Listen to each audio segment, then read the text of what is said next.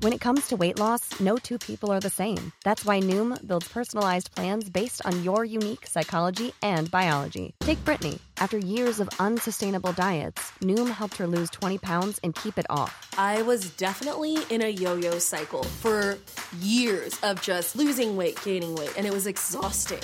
And Stephanie. She's a former D1 athlete who knew she couldn't outtrain her diet, and she lost 38 pounds. My relationship to food before Noom was never consistent. And Evan, he can't stand salads, but he still lost 50 pounds with Noom. I never really was a salad guy. That's just not who I am. Even through the pickiness, Noom taught me that building better habits builds a healthier lifestyle. I'm not doing this to get to a number. I'm doing this to feel better. Get your personalized plan today at Noom.com. Real Noom users compensated to provide their story. In 4 weeks, the typical Noom user can expect to lose 1 to 2 pounds per week. Individual results may vary.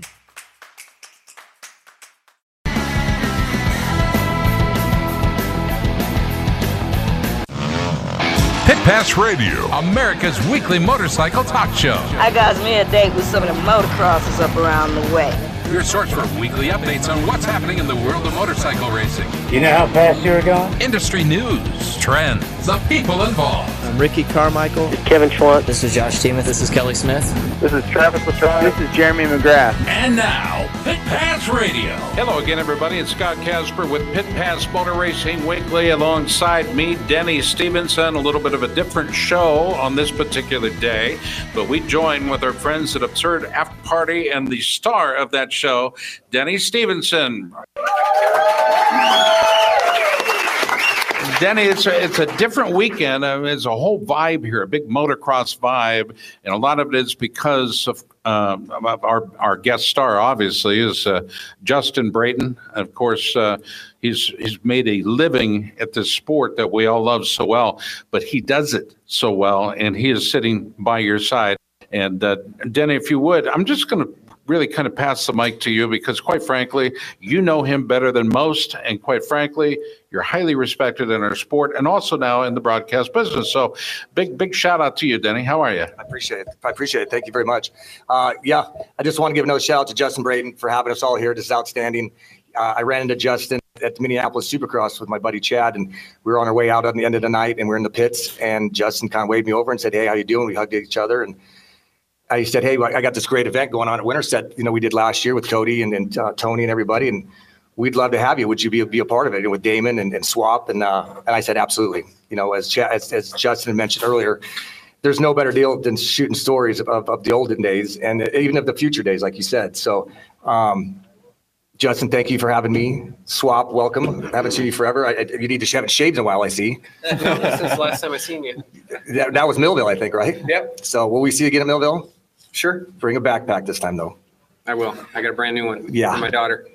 So, Justin, let's just jump some stories, man. Let's go to the first time we met. Ida Grove.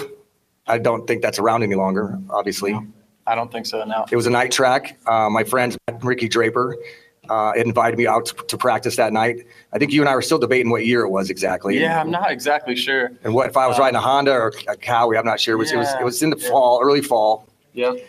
And I know you were getting ready for the U.S. Open at the time because U.S. Open was in October. So I think it was September-ish because I know I was in school. So I'll never forget the day I got a phone call the night before you were going there from the track owners at Ida Grove. And they said, "Hey, Denny's going to be here tomorrow, Denny Stevenson." I was like, "Oh, no way." So first thing I talked to my parents, I'm like, "Hey, I've got to skip school tomorrow. I have to go ride or see Denny ride." So that's how it all started. So I skipped school that day to come ride with you. Yeah, and so I'm just ripping a moto around the track, doing like a 20-lapper or something, and I'd seen Justin pull in the pits and just a pickup and his bike in the back, unloaded it, and he pulled in behind me, and I think I won even more laps. I couldn't believe this kid was chasing me down. Like he was faster than I was, he was smoother than I was, and I'm like, who the is this kid? And we're the only ones there. So you came with Draper. With Ricky. I was just Ricky. So there's three of us on the track. So it's like it was easy to find each other and to spot each other. Mm-hmm. And after the race or after that practice session, I remember we sat down in the back of your tailgate and just like, who the hell are you, kid? You rip. And my point is obviously Justin showed incredible skill, incredible talent, incredible humility in that first day I met you. And it's a moment I've always cherished. Yeah, same here. I mean, it was, you've been one of my heroes for the longest time, being from the Midwest. And like you and Chad being from the same town I grew up in Iowa, and you being from Omaha, like you guys are the ones who kind of paved the way for me to see that it is possible. And for all you kids out there, a lot of times being from where we are, it snows all winter and it doesn't seem that possible because so many guys are from the West Coast or from Florida. And these two guys paved the way for me. So I knew if I could get a chance to see you ride or maybe jump in behind you to kind of see like, hey, is he superhuman or am I okay at this? So, no, absolutely. Yeah, I think we always gauge ourselves. I mean, as you race a moto, and everything you do is you're competitive. I don't care what it is. The first guy to eat your dinner, the first one to go grab the mail, the first one to grab the remote. We grew up that way, and I grew up the same way with Ryan's guys. And when I was a kid, and you go out and you do these. Sometimes racers are larger than life. Their personalities are larger than life. That their accomplishments are so huge. But at the end of the day, you got to believe in yourself and maybe extend yourself out there beyond your comfort level, which you did that night. You came out there just to have some fun. And, I think that really, it puts you on the map with me because I remember telling people about you. Like, you got to see this Justin Brayton kid, man, just as an animal. Even before that. So obviously I'd watch races on TV, but I always tell people like guys like Denny, even Chad, because he was a little bit older than me, so I didn't get to see him ride around the area that much. And Damon, they seem like cartoon characters because the only time you see them is on TV. So you don't think that it's real or that you could go that fast. So when I got, like I said, I was in high school. I was maybe a junior or senior in high school. And once you can start to ride or see guys like that, and that's the advantage that some other kids have now is they're all training facility kids or get to ride with faster guys. Then you can kind of see the level and say, you know what, these guys aren't superhuman, and maybe I can be that guy one day. So that's kind of how it was for the guys I'm sitting next to. Maybe it is realistic because Chad growing up, like I said, in the same town a couple miles away, and Denny being from the Midwest, it's pretty cool. It's super special for me to have these guys here sitting in between these guys and having Damon here. Man, it's just super cool because they're my heroes. They're the guys that, like I said, paved the way. And for me to know it was possible being from the Midwest. And I think that, like you said, I think that next November or October was Des Moines Arena Cross. Yep. Which was Damon's debut in Arena Cross that year with us, with the season. What year was that, Damon? Your first year? I think it was 01. I think, was it? So Damon was thinking. Because we started like in 2000 and then finished in 01. It was 2000, 2001 then. I think 2000, 2001. And that's what we were thinking. And Swap, you were racing that same night as well. I don't know. Were you not? You were racing at that point? I don't know if I was racing or not. The next year, then you came back. The next year, Budman filleted us. Yep. Yeah. But it's just, that's how crazy our sport is. Yeah. Or even, small. Buddy was done. Buddy, I think he was in Supercross. And then came back. Yeah. So kind of crazy story. We'll talk about that when Damon came back in my first race, but fast forward a little bit, what Chad was talking about. So when Chad, it was kind of your comeback, right? Back to Arena Cross. And me and Chad being the hometown guys, it was my second year racing Arena Cross. And then Buddy Antonez, who was I think at the time he was probably 4-time champ. Did he come back and win another one? No, I don't think. Once he left for Supercross, he was gone. Okay, so he was 5-time champ, went to Supercross, was pretty successful, came back, and Chad was going super fast. So obviously hometown crowd, and then myself. Well, Chad Holshot's the first heat race of the night. I'm second, Budman's third, and oh God, I remembered that. Yeah, I think I was behind you. I think I was in fourth, and you guys killed each other. Me. Yeah, Budman passed me, and I was like, "Here's my chance. He's the champ. Like I gotta do this." So I pass him back. Well, the very next turn, Chad was going outside. I was going inside. Well, Budman went even further inside, T-boned me into Chad, and me and Chad hit helmets and knocked Chad out and knocked me down. And Budman goes on to win the race. Yeah. I remember him getting booed out of there that night, though. So. Oh, you want to talk about getting booed? Yeah, 1994, I think it was. Oh, I don't. 93. I don't know. I had raced Arena Cross a handful of times. And whenever it came close to home, I did something stupid. When I raced in Lincoln one year, I planned on racing Lincoln Arena Cross Friday night, get on a flight Saturday morning to San Diego to race a Supercross. And Sugi told me, don't do it. That's a bad idea. And I'm like, I'm doing it. So how often do I have to get a home race in your home city? And I told everybody at the opening ceremonies, I'm here for one night to kick everybody's ass, and I'm leaving. And I proceeded to hit the wall, crash, and broke my hand. So that didn't go well. And then What's the next Sugi say about that? Well, my dad's at the races, when he has to in the pits, and I have to call him. That's the worst call I've ever had to make. And so, that did not go over well. And then the next year, I came back to did Arena Cross again at Des Moines, and I rode 2 laps of 125 practice. My dad was warming up my 250, and I went over the bars and broke my leg. And so frustrated. Obviously, Arena Cross had been frustrating for me at that point. Yeah. And so the next year, I came back again to Des Moines, and I had led the entire 125 main. And on the last lap, I cased the catapult. Chad attempted to go around me in the corner after on the last lap, and I just, no freaking way you're going to make this pass, Chad. You're silly. How long have we been friends? And I punted him over the berm. And like you said, I've never heard a place yell, be so viciously mean. I was booed, and I was just said, and I'm on the podium, and Robbie Floyd had interviewed Chad, and Chad just kind of said, hey, it's racing. We've been friends a long time. And, basically. And then they got to me, and they just, were throwing beer cups out of the stands and everything. And I said, hey, if my buddy Chad doesn't have a problem with it, then you guys can just all come. That went over well. Yeah, we've got some loyal fans here in Iowa.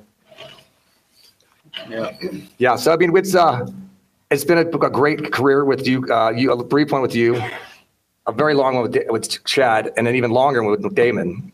The first race I raced with Damon, I was 11 years old at Ponca City NMA. It was my very first race. Damon was 8. A factory Yamaha rider. I was just, first time our family's down there. And that was my first introduction to him. I remember sitting on the start line with you for our final. Like it was yesterday. Yeah. There's a lot of stuff I don't remember, but. It's funny the things to remember. Yep. And we both had won our qualifiers, our for the finals. We were riding Cowie, right? It was my Yamaha. It was my first year. Right. Okay. Yep. And we had both won our back then you had to run your qualifiers. You go into the main. We both win the main events with 1 point each. And then whoever won was going to win. Right. And I was losing my mind. I was like, man, I've never been in this kind of pressure. I'm like sweating bullets on the start line when my dad's over talking to you and your mechanic or your dad. Yeah, see, I didn't think that about you, though. Yeah. At that time, I was like what you're talking about. That's how I felt. My dad said, man, he's so laid back. He just doesn't tell me how he was practicing with Glover at Gainesville this last week and stuff. And I'm like, oh, man, that's not helping me, Dad. And, then our careers kind of intertwined a little bit through the years. I remember going to Florida Winter Olympics. I remember shooting water slingshots. Oh, God. Yeah, into the highway. You were with us, too. Yeah, I was with you guys, too. Yeah. I mean, that's What year did all you guys turn pro? My first year was mine was tail end of 88. So I rode the last 2 nationals in 88, and then obviously full season in 89. What about you? Mine was 89. Gotcha. How did you do your first national? Let's see. The first one was Millville. I got 6:35 or something was your number? 6:38. Damn, that was close. Yeah. And, Damn, I pay attention to sport way too much. Millville, I think I got 4th, and then Washougal, it was like 9th or 10th. I didn't do that well. And then did you turn pro? I turned pro in 87 was my first national. So all the same. Yeah. Really within a couple of years. Same area. How'd your first national go? My first national was at Millville. And I thought, man, that's when the DMC had that Kawasaki Team Green, was like with the Bader Benet and Tyson Boland. And that was kind of the Team Green kid that they brought up. So I went up there and we did practice on the press day and stuff. My lap times were like right with those guys. I could run with any of them. So I'm thinking, man, no problem. Top 15 this day. I didn't qualify. I crashed in the heat race, crashed in the last chance qualifier, and watched the race with my buddies. But my second national was San Antonio when it was a full mutter, 110 degrees. And my dad, he's an old drag racer, so he's very attentive of the starting techniques and things and lines. We're walking into this to park your bike, or not park, get on the line. Everybody walked on the outside line and packed the line down. And my dad's like, hey, it's the middle's a swamp. The outside line's packed. I know it's 40th gate. What do you think? I'm like, well, let's give her a go. What do we got to lose here? And I whole shot my first moto, and then I end up crashing and tipping over in a corner and I end up getting to 5th. So that was my first national. Then the second moto, it was 120 degrees. I barely made it to the second moto. I was cramping so bad. And probably some of these people, it seemed like everybody would usually do the tail end of the nationals, because I know for me, when I turned 16, would have been in July, and then we had Loretta's. Yep. And then right after Loretta's, then you would go and run the last 2 nationals that was left, for the season. So I think a lot of guys kind of did that. That was like even similar Your today. opportunity. Yeah. Now it's the last 3. Okay. So the Loretta's, and then there's usually 3 nationals. And it used to always be Millville was the third to the last one. So being from here, we'd always go to Millville like, all right, who's the new amateurs coming up? And you said yours was first one was at Millville. Yeah. Now it's no longer that way. Millville's earlier. But now you can. I just read this. You can ride like 3 or 4 nationals and still ride Lorettas. Like before you ride Lorettas. Oh, really? Like they could race. They could be a couple of amateur kids could have raced it today, and still race Lorettas, which was kind of that way when I raced. You could still ride some nationals and stuff. And I think they changed that to try and give the kids some more experience. Yeah. So that way it's not such a shock. Yeah, I didn't know that. New rules. Hey, keep up. Oh, always. I know. I Racer X had it was on their website. So Chad, tell us about today. Today I got in a lot of motos or a lot of practice. Feeling a little sore. You look like you're getting sore by the minute sitting here. Yeah, it was good. I haven't ridden in quite a while, so. Is that rigor mortis that sets in? Yeah. That's what I say. Is rigor mortis the right word though? Really? Yeah, I mean, you look good, dude. Stiff. Yeah. You look good. It was good. We're talking with Chad Swap Pedersen. It's Justin Brayton Shootout Weekend here on Pit Pass and also on, of course, the seriously absurd after party hosted by Denny Stevenson and company. But this is a weekend where we celebrate motorcycle racing. I mean, this is not just a culture. This is how we live. Damon Bradshaw has been a part of it for how many years, Damon? Last year was first year. Said no. I'm Oh, I thought you were talking about for life. I mean, how long have you been involved in motorcycle racing? We did about the same. I started racing when I was 4. You started at 4, Yep, and now you're 28? Close. Add a couple more. All right. 46 or 47, 46. What does it look like as far as the timeline for today's modern racer? I mean, football players 3.5, 4 years in the NFL. Major League Baseball, perhaps a little bit longer, basketball even longer. But what is the life expectancy of the average motorcycle racer? Because if you look at guys like Kenny Roczen, he came back so quickly from what many saw as a career-ending injury. But now you've got guys like Justin Brayton. I mean, you've said it on our show on Pit Pass. You said that this will be your last year. Is that right? Or next year is your last year? Well, I've got all my contracts go through 2020, so through next year, and then I'll just reassess. I'm not quite ready to say I'm done next year, but obviously I'm not getting any younger. I'm 35. I'll be 36 next year, and that'll be my 10th year in the 450 class, and we'll just see. I mean, which is longer than most. I mean, it was pretty rare. I think Wardy was one of the only ones to ever hit 30, and that was pretty outlandish. And what you, Chad, have done.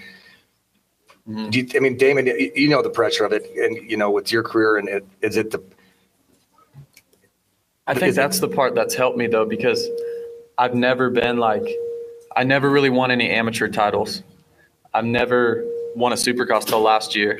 So for you guys, you were top amateur. Chad was a best in the nation at one time. I still hear stories about Chad on 80s, how he's ripping, and Damon had the pressure probably like none of us have ever felt. So I think that's what gets people out of our sport. I think Damon could explain it better than any of us, but I've never really had that pressure. So I've slowly worked my way in, and I say it a lot, but I'm maybe one of the only guys that has truly showed up to a race and not being good enough to qualify. And then the next year show up and barely qualify.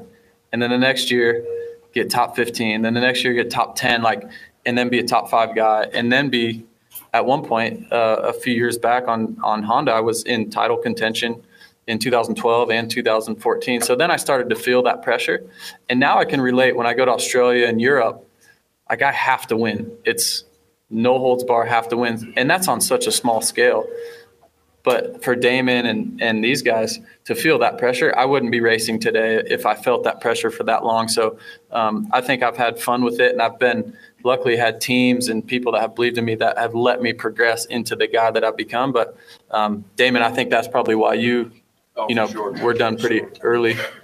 I mean, you really can't put the pressure into words. And for me, it wasn't sponsors or it wasn't Omaha or parents or anything that put that pressure once I turned professional. It was pretty much myself, because it was that expectation, like you said, going to Australia now that you've been successful there, you don't want to be any less than that. And, you had posted something in my first Supercross win was in actually Osaka, Japan.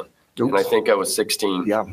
And 16 years old. Imagine that. 250 Supercross, which is equivalent to 450 today. Right. A 16-year-old kid jumping out there and beating Rocks and those guys. It's impossible. It wouldn't have happened. And yet you laid it down. Well, I was on the podium with Ricky Johnson, and throughout that main event, the track was hard to pass on. It was a little bit muddy, a little bit ruddy, and I don't know. Ricky probably ran into me 3 times, and one of the times the handlebar, I was in the berm, and he came in, and his handlebar hit me in the top of the head. And but anyway, standing on the podium, it's kind of where this whole pressure thing really obviously started building. We're standing on the podium, and he goes, I won't say exactly what he said, but basically, you've made a mistake now. Like, what do you mean? He goes, well, because now when you don't win, everybody's going to want to know what happened. And that was the truth. From that day forward, it didn't matter whether it was 2nd, 3rd, or 20th. It was what happened. It just couldn't be that. You showed too much too soon almost. Yeah. And I loved your career. I mean, I'm a huge fan of yours. But like I said, I've never seen someone ride with such anger and passion on a bike. You could literally put that thing anywhere you wanted, anytime. And I remember, I think it was your first Supercross, right? Miami. I was on Suzuki. I was on a Kawasaki. Would have been 88, right? 89. 89. And I'd gone down and stayed with Ronnie Tishner because I was good friends with him. And we'd done press day and stuff. And the track was what could you explain that? A sponge? Yep. I mean, it was literally like you could stand on a tabletop and go this way, and the tread would go all the way down the start straight. So weird. It was like had air pockets in it and stuff, and then it had white sand in the rhythm sections. And Damon, I don't know how many times did you crash? I mean, you won, right? I think you passed me 3 times, I think. Yeah, I think I fell 4 times. 4 times. I mean, he was doing jump. I still won. I mean, he was jumping his on-off section that no one would do, and he can make up 4 seconds in a lap by doing it. It was huge. Yeah, and then he'd crash, and I'd pass him, and he'd come flying by me again, and it was just, I know it's sight to be seen when you're just like, you're kind of just in awe of your own competitor. Like, did he just really just do that to me? And everyone else, on the track at his first Supercross at 16 and 125. And then let's make it a little lighter. Let's talk, how about a couple of chicken stories? I heard you didn't really launch your bike at him in Japan and Paris. There were so many, and I look back on some of them. And Chicken's one of my best friends growing up and stuff. And and I wasn't friends with anybody, and it wasn't really because of, I don't know, that was my motivation. It was like you guys were talking, you being friends and racing and running into one another.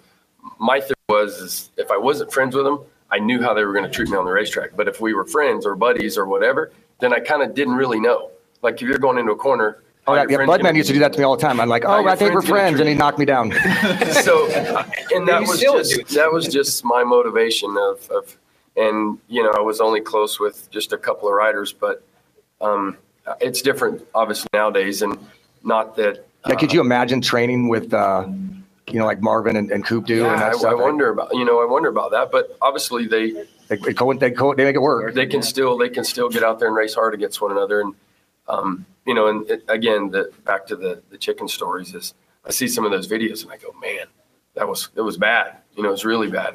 But what I was telling these guys is, you don't realize what was going on prior to those wrecks and what I was dealing with or what Chicken was dealing with. And then it does come out in anger. And sometimes it's probably could battle. And after the race, we could talk about it. It was fine. But it was just 99% of everybody else. It wasn't like that.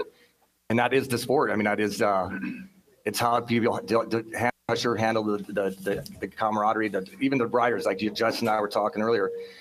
I think the biggest problem I had is I was a jersey watcher almost. I was like, oh God, am I racing with Bale? I don't want to mess up Bale, and I think that, obviously you can't race that way. Everybody's got to be an enemy, like you said, not necessarily an enemy, but that no one's better than you. You're out there, you already earned your spot. And I feel like that it's easier, or at least it was for me, until you started winning those expectations because you're young, you're coming in, and then all of these guys that have been there for years, they really have everything to lose. You have nothing to lose, everything to gain.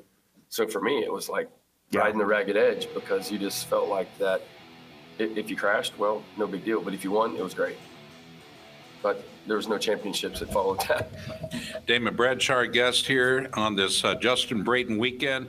We're going to take a quick time out on the combined effort this weekend with Absurd After Party and, of course, Pit So do me a favor, stand by. We'll be back after the short timeout. Stay tuned.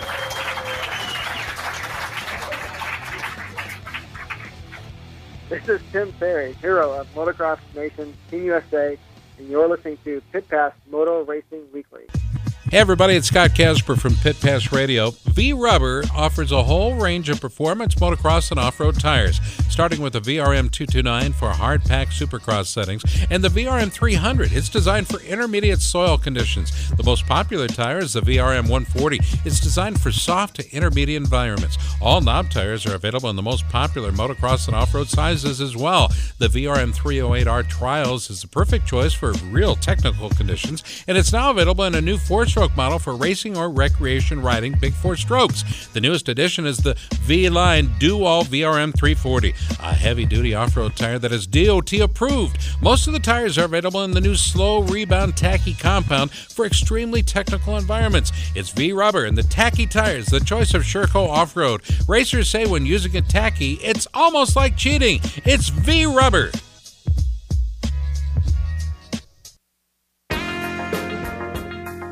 Hey Moto fans, we do our best to keep you in touch with what we're doing through our website, iHeartRadio, Facebook, Twitter, and more. Well, now you can listen to Pit Pass Radio on your handheld device anytime with the all-new Pit Pass app for Android or iPhones. Go to your app store now and download the new app, Pit Pass, at no charge. Yes, we have an app for that. It's the all-new Pit Pass app. Get it today.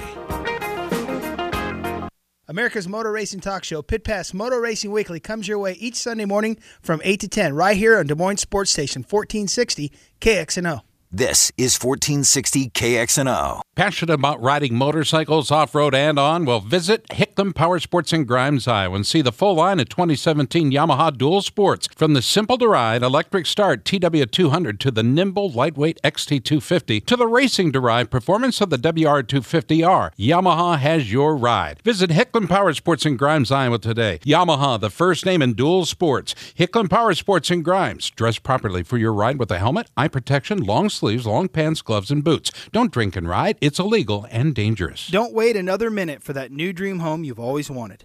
I'm Tony Wink for Jack DeLeon Construction. For 66 years, the DeLeon family has been building custom homes, existing home remodeling, and adding on for customers across central Iowa. The DeLeons will offer you one-on-one attention that the big builders simply can't. They'll walk you through the process so you'll get the home that you want. Jack works well with your plans or can show you from his library of over 1,200 house plans. He'll make your dreams a reality. Call the DeLeons at 515-321-5225. Tell them you heard about them on Pit Pass Radio and receive 5% off the price. Jack DeLeon Construction, serving Iowa since 1946.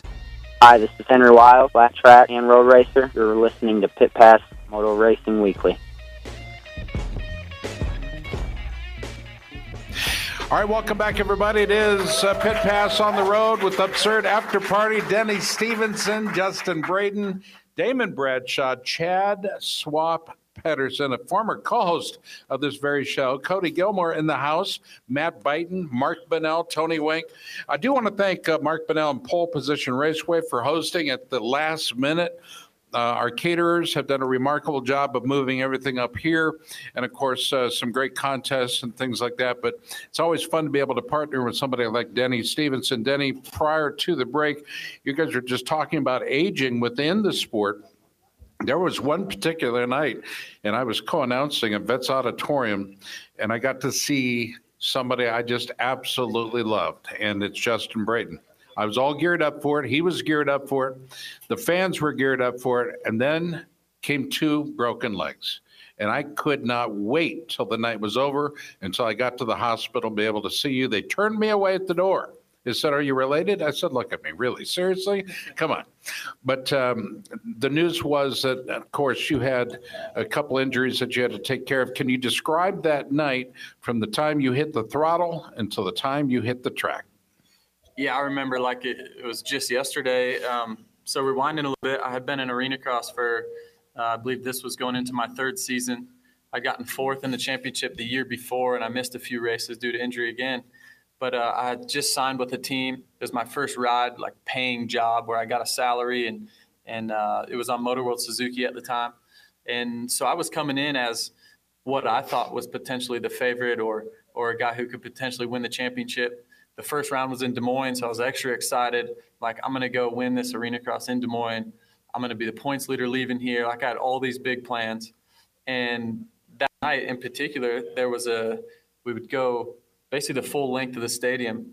And I remember we were doing like a triple, double or something. And I was like, man, I think I could quad that. And it was when quads weren't really that popular. Now we do quads the third lap of practice. But then it was, I think I could quad that. And it was going to be so much faster. And in arena cross, if you could do something like that, you would just be gone. So I went out, and I'll never forget it. My friend Mark that's here tonight, I don't know exactly where he's sitting. I think he's in the back. But I remember sitting in the stands with him, and my parents like, hey, I'm going to jump that this next practice. I'm going to jump it. And I did it, and everything was great. I think a couple people ended up jumping it. But that night in the main event, I come around. I was passing a guy, for Josh DeMuth, who we all know well in arena cross. I was passing him for second. And I drug pegs up the lip, cased it over the bars, and I knew right away I broke my leg. And, that was a rough go because, like I said, I just signed a contract. I was on my way, what I felt like, to possibly making it a career. And right then and there, first round in Des Moines, all my dreams felt like they were shattered. And in the hospital that night, the doctor told me that from my knee down was powder, and he came in and said, well, have you ever thought about doing anything else? And I was like, not really. I think I was 20 years old at the time or something like that. And he said, well, you probably never ride a bike again, and you're going to have to learn how to walk and all these crazy things. And then we said, well, let's see the x-ray. And my stepdad looked at the x-ray, and he was like, I don't think it's as bad as what he's saying. Let's get out of here. So we basically left and called the doctor back home in Fort Dodge, who we knew that was pretty good, and ended up it's obviously fine. And now we look back, hindsight 2020, but I was out that whole season, the whole year, and I'd signed a 2-year contract with Motor World, and the next year was a guaranteed Supercross contract. So I had that to look forward to. But yeah, I'm sure you guys all have had that happen before, where you just feel like everything's going so good, and then it's not, right? That's sports. That's life, I guess. But yeah, that night was. It just doesn't hurt as bad in life normally. Yeah, exactly. Broken bones. But rewinding back to 2000 or 2001, Vets Auditorium totally changed my life that night. And that was when Damon was coming back, and Denny was there. So a couple quick stories about that year. I believe I was a senior in high school, a junior or senior. And did you graduate high school? I did, yes. Well done. Public nice. Schools all the I way did through. Homeschooling was not an option, and going south to ride was not an option. Yeah, that's all my mom asked, graduate high school. Yeah. So obviously Vets Auditorium, first round of arena cross. Hey, I'm some kid from Fort Dodge, Iowa, getting bikes from Storm Lake Honda, and let's go race this arena cross that's in town. And I remember there was like 150 or 200 riders. It was busy. I mean, it was my kid series at the time, right? And my kid knew how to promote arena cross. He did it well. Guys like Denny, who laundry list of accomplishments. You have Buddy Antonez, I remember looking at Buddy and just being so intimidated with this bald head and like just a Bruce Willis diehard just look. Like, oh my gosh, that's Buddy Antonez. And Chad, even though he was like 5'6". I did not. You weren't racing that year. And then you had this guy Damon Bradshaw, who I watched on TV, and once again, who I thought was a cartoon character, like not even a real guy. He's just this guy that wins races and had retired and decided to come back that year, right? Retired and he's coming back. And only 15 people make the main event. So I'm thinking, for sure I'm not going to make the main event. Maybe I'll just make the night show, and I'll be on the starting gate in front of all my family, right, and friends from high school, like, oh, check him out, he's down there. So I go out for practice. Somehow I get in the practice with you guys. Like, I'm in the practice with the good guys. And I come up behind Denny. I'll never forget it. I was going through the whoops, and there's a right-hand turn after the whoops. I go through the whoops, what I thought was pretty fast. I'm like, that's Denny Stevenson. And I just threw up in my helmet. I was so nervous because it was Denny. I'm not kidding. I did the same thing last night. Yeah, exactly. So then that whole weekend I proceeded to throw up 3 or 4 times, and mainly because I was just so nervous. And so I ended up being fastest in practice. And Checkers was there. Checkers told the story. Yeah. Yeah, I couldn't believe it. I was like, I'm the fastest ahead of all these guys, right? And there were Supercross guys that would show up. I'm sure Blake and Ramsey might have been there, or with Nick Way or something. Remember Jason Thomas and Jerry Dostal. And Pro Circuit, Mitch for some reason wanted to send his young kids into the Lions Den. And we would usually knock them down. Yeah. And so I was fast in practice. Going into the night, I'm just like, this is crazy. And I hole shotted the first heat race. This is 250 class. I wasn't that good on a 125. I don't even know if I made the main on a 125. But 252 stroke, I hole shot the first heat race, and Bradshaw passes me. And I'm like, this is where I can make a name for myself right now. And I actually passed him back and threw up in my helmet again. Yeah. And I won the heat race. And we're just like, this is crazy. And I still have this picture, the full 2-page spread. And it had me passing Damon. He probably didn't want to hear it because he's raced with way better guys in his day. But there was a picture in Playground Magazine that said the veteran or the rookie passes the veteran or something like that. And it was like still to this day one of my proudest moments. And that night, honestly, that's what put me on the map. That's like no one had heard of me. There was guys there. Paul Lindsay from Motor World at the time, he was there that night. He ended up hiring me a few years later. It seemed like because then Arena Cross started in November. So everyone's eyes, the whole industry, their eyes were on Des Moines Arena Cross. That was seriously one of the biggest races of the year. Yeah, all the industry would come out for it. We would rarely see them during the year, but all the goggle guys and gear guys and would all be there. Yeah, absolutely. Yeah, so that night, I didn't do very good in the main. I think it was 6th or 7th. But that night, seriously, forever, I think changed my life and internally, because then I was like, hey, these guys aren't cartoon characters. I can actually be pretty good. And I don't know, I made it $2 or $3 or $4 grand that weekend. I was like, man, this is pretty sweet. Going back to school on Monday, like thinking I was a rich kid. But that weekend forever has changed my life, and racing with Damon. And he's going to make some excuse about boots or something. He's told me, I don't know if I believe it or something. Well, the ironic thing is that night is you didn't qualify either main or either class in Friday night. 250 you did, because you got second in the heat race. 125, I think you. I'm pretty sure you didn't qualify in either one. The first night, I don't think I qualified at all. In either. The second night. And we were like, the old guy sucks. Yeah. Well, then maybe the next night he won both mains. Maybe it was the second night. I guess the beast is back. Yeah. Yeah, so that was an unbelievable weekend, and just the hype around it, and racing guys like Denny and Damon and Arena Cross was fun. I mean, it gave us all a second career. It just gave you a beginning of career, which I've always felt that when they were trying to do this Ricky Carmichael chase for Supercross, it makes no sense, because I don't think Arena Cross has anything to do with Supercross. I mean, I agree, you turn around a barrel, there's 27-second lap times. It's like comparing motocross to GNCC almost, Yeah. But, the fact you learned, I mean, your style was always so smooth and precise, your whoop speed, which still today is incomparable. I think you and Chad Reed's about the only two guys that gets through a set of whoops. Everybody else has to hop through them, I guess. Yeah. Actually, you helped that, Denny. So I'll never forget this either. I would go through the whoops, because in Arena Cross, mainly it was a left-hand turn sweeper into whoops. I remember just always hitting them in second gear, wound out. And these guys I would watch, like, how are they doing that? And Denny told me one time, he's like, I go through whoops in fourth. And it might have been that day at Ida Grove, actually. We practiced with whoops because they had some skimmers that day. Yeah. Yep, we did. He said, I go through them in fourth. And I'm like, my jaw hit the ground. I'm like, wait, how do you even get to fourth gear for one? I don't even know my bike has 4 gears. And you're going to go through the whoops in fourth gear? And I remember trying it, just like timidly trying it. I'm like, it's so much better. It helped to have a lot of legs. I had a lot of legs, so it helped. And that was my biggest thing in '90 on the factory Suzukis. I would hit them in the highest gear I could possibly go, and I'd learned that from practicing with Bale. Bale had learned that whole rocking horse type thing, and if he could do that at a slower type thing, let's up the speed and see if we can do them faster. And that was, the whoops were always one of my benefits. So I always liked your style of just like dropping the hammer. And even today, and you always keep your body position is like always perfect, like in the middle of the bike, head over the crossbar pad. We nowadays we need to work on jumping, I guess, huh? Everybody just jumps whoops. Jumping in general. Yeah, you said this year there's only two tracks that have blitzing whoops. And I don't know if anyone listened to the Pulp show that I did in Denver, that there's apparently a conspiracy that they're talking about. Kiefer was talking about it, Mathis obviously, that the whoops will start out big. They'll see Roger boogie up to the freaking, whoever they talk to about that. And after practice or, after press day, they're mowed down. I was shocked that they were even saying that. I'm like, they're like, yeah, that's been happening all season. Yeah, Do you think that's possible when you're there? I have seen whoops built on Friday, and Saturday during track walk, they're mowed down for sure. But I will say, like Seattle this year, the whoops started out big, and I'm like, there's no way we'll jump these. No possible way. And me and Chad were the best guys in them.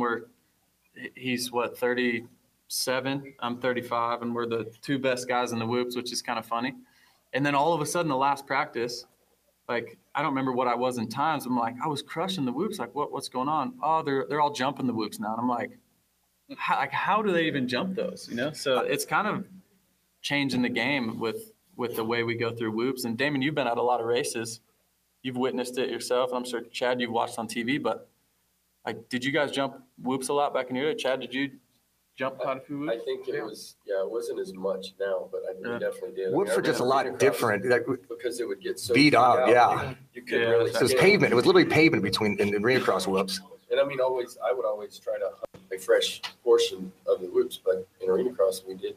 I think we jumped. Yeah. And what was different when we rode our early start Supercross seasons career was when you had 3 promoters.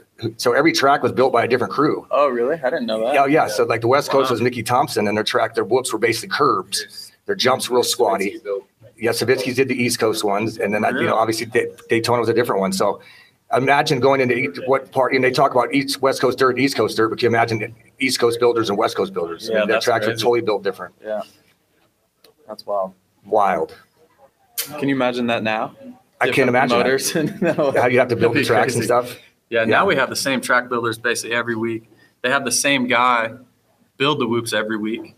But yeah, you're right. I mean, some weeks they're smaller than others, and there has been races in particular where we show up on Friday, and normally we fly in Friday, but sometimes we'll have press day, and I'll see the whoops like, oh man, this is going to be awesome. There'll be skimmers. And then you walk the track on Saturday morning. It's like, where'd they go? It's the KTM's scandal, I guess. That's what they were calling it. I was shocked that I hadn't heard that. But someone else had said that, Cooper Red has obviously had an outstanding season, but the whoops helped him. When there were blitzers, he was not good. When he could hop through them, they were lifesavers. And one of the other guys I was talking to was saying that he has to purposely build the whoops so they can hop through them sometimes, so it's something they can practice. Because obviously when you try to do it that day, you're like, man, I've been practicing not that good at it, yeah. Budman was a hopper too. I'm a hopper. You were a hopper. I was a hopper. I lived for the hopping. Yeah. I think that year you won at Tampa. Was that Tampa or Orlando? Those whoops are hoppers. Yep. They were hoppers. Track was concrete. Yeah, that was I don't know. That was a weird win. What? You won Tampa weird. In 93. 93. All over. Tell us something about 96 when you're riding for Mitch. Did you leave arena cross that year and then knock yourself out in Minneapolis? I remember watching this race. I remember that on TV. So swap. Do we want to know if you want to? Yeah. So Iowa. Fort Dodge. Yeah, he's from Fort Iowa. Dodge. You're from Nebraska now, Gilmore. Down. I'm playing Nebraska now. Denny's my boy. Okay. But Swap was my ultimate hero growing up my whole life. And I remember watching Minneapolis Supercross one year, and you knocked yourself out. He was riding for Mitch. Did you race arena cross? I raced. Leading the whole series, and then you left arena. That was 97. 97, I did that when I raced with Chaparral. You're on a Yamaha, right? Yeah. A Yamaha, when you're leading arena cross, you raced the first 4 rounds. Yep. And I think the last one you raced was Guthrie, I think, and then you went to Supercross. Yeah, I went to Florida and I went to Indy. And they had the wrong shock on my bike, so I went from first to fourth, and got the old he's just used to arena cross. So then I went to following weekend, and then I podiumed got third with Ricky winning, and then Carmichael. I don't know him. And then it was the D-Day, the end of that year when I crashed and shattered my wrist. That was 97. 96, I just raced Des Moines. Just had some stock bikes and raced Des Moines, and then I got ready for Minneapolis, and Yezik cross-rutted in front of me, and off I went onto the concrete. Yeah, I remember you're concussed.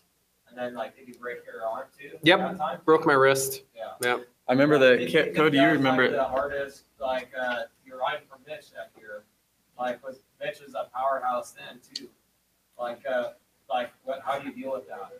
And then you're out for the whole season. I only missed the first round of the outdoors, and I came back, and I was I don't know, I was the top finisher on the team for sure that whole year. And me and Mitch had a great relationship. And I remember going into the 97 season, and I'm doing all the suspension testing, pipe testing. I mean, I'm burning laps for Bones and Mitch. And I'm like really ready to freaking, and all of a sudden they let me go. And I was like, I couldn't believe it. I almost flipped Mitch's desk over on top of him. I was so freaking mad. So what yeah. Huh? They hired Decker. Ricky? No, Craig Decker. Craig Decker. Was it Craig on Suzuki? Craig was on Suzuki year before, and right? He came back because he broke his back.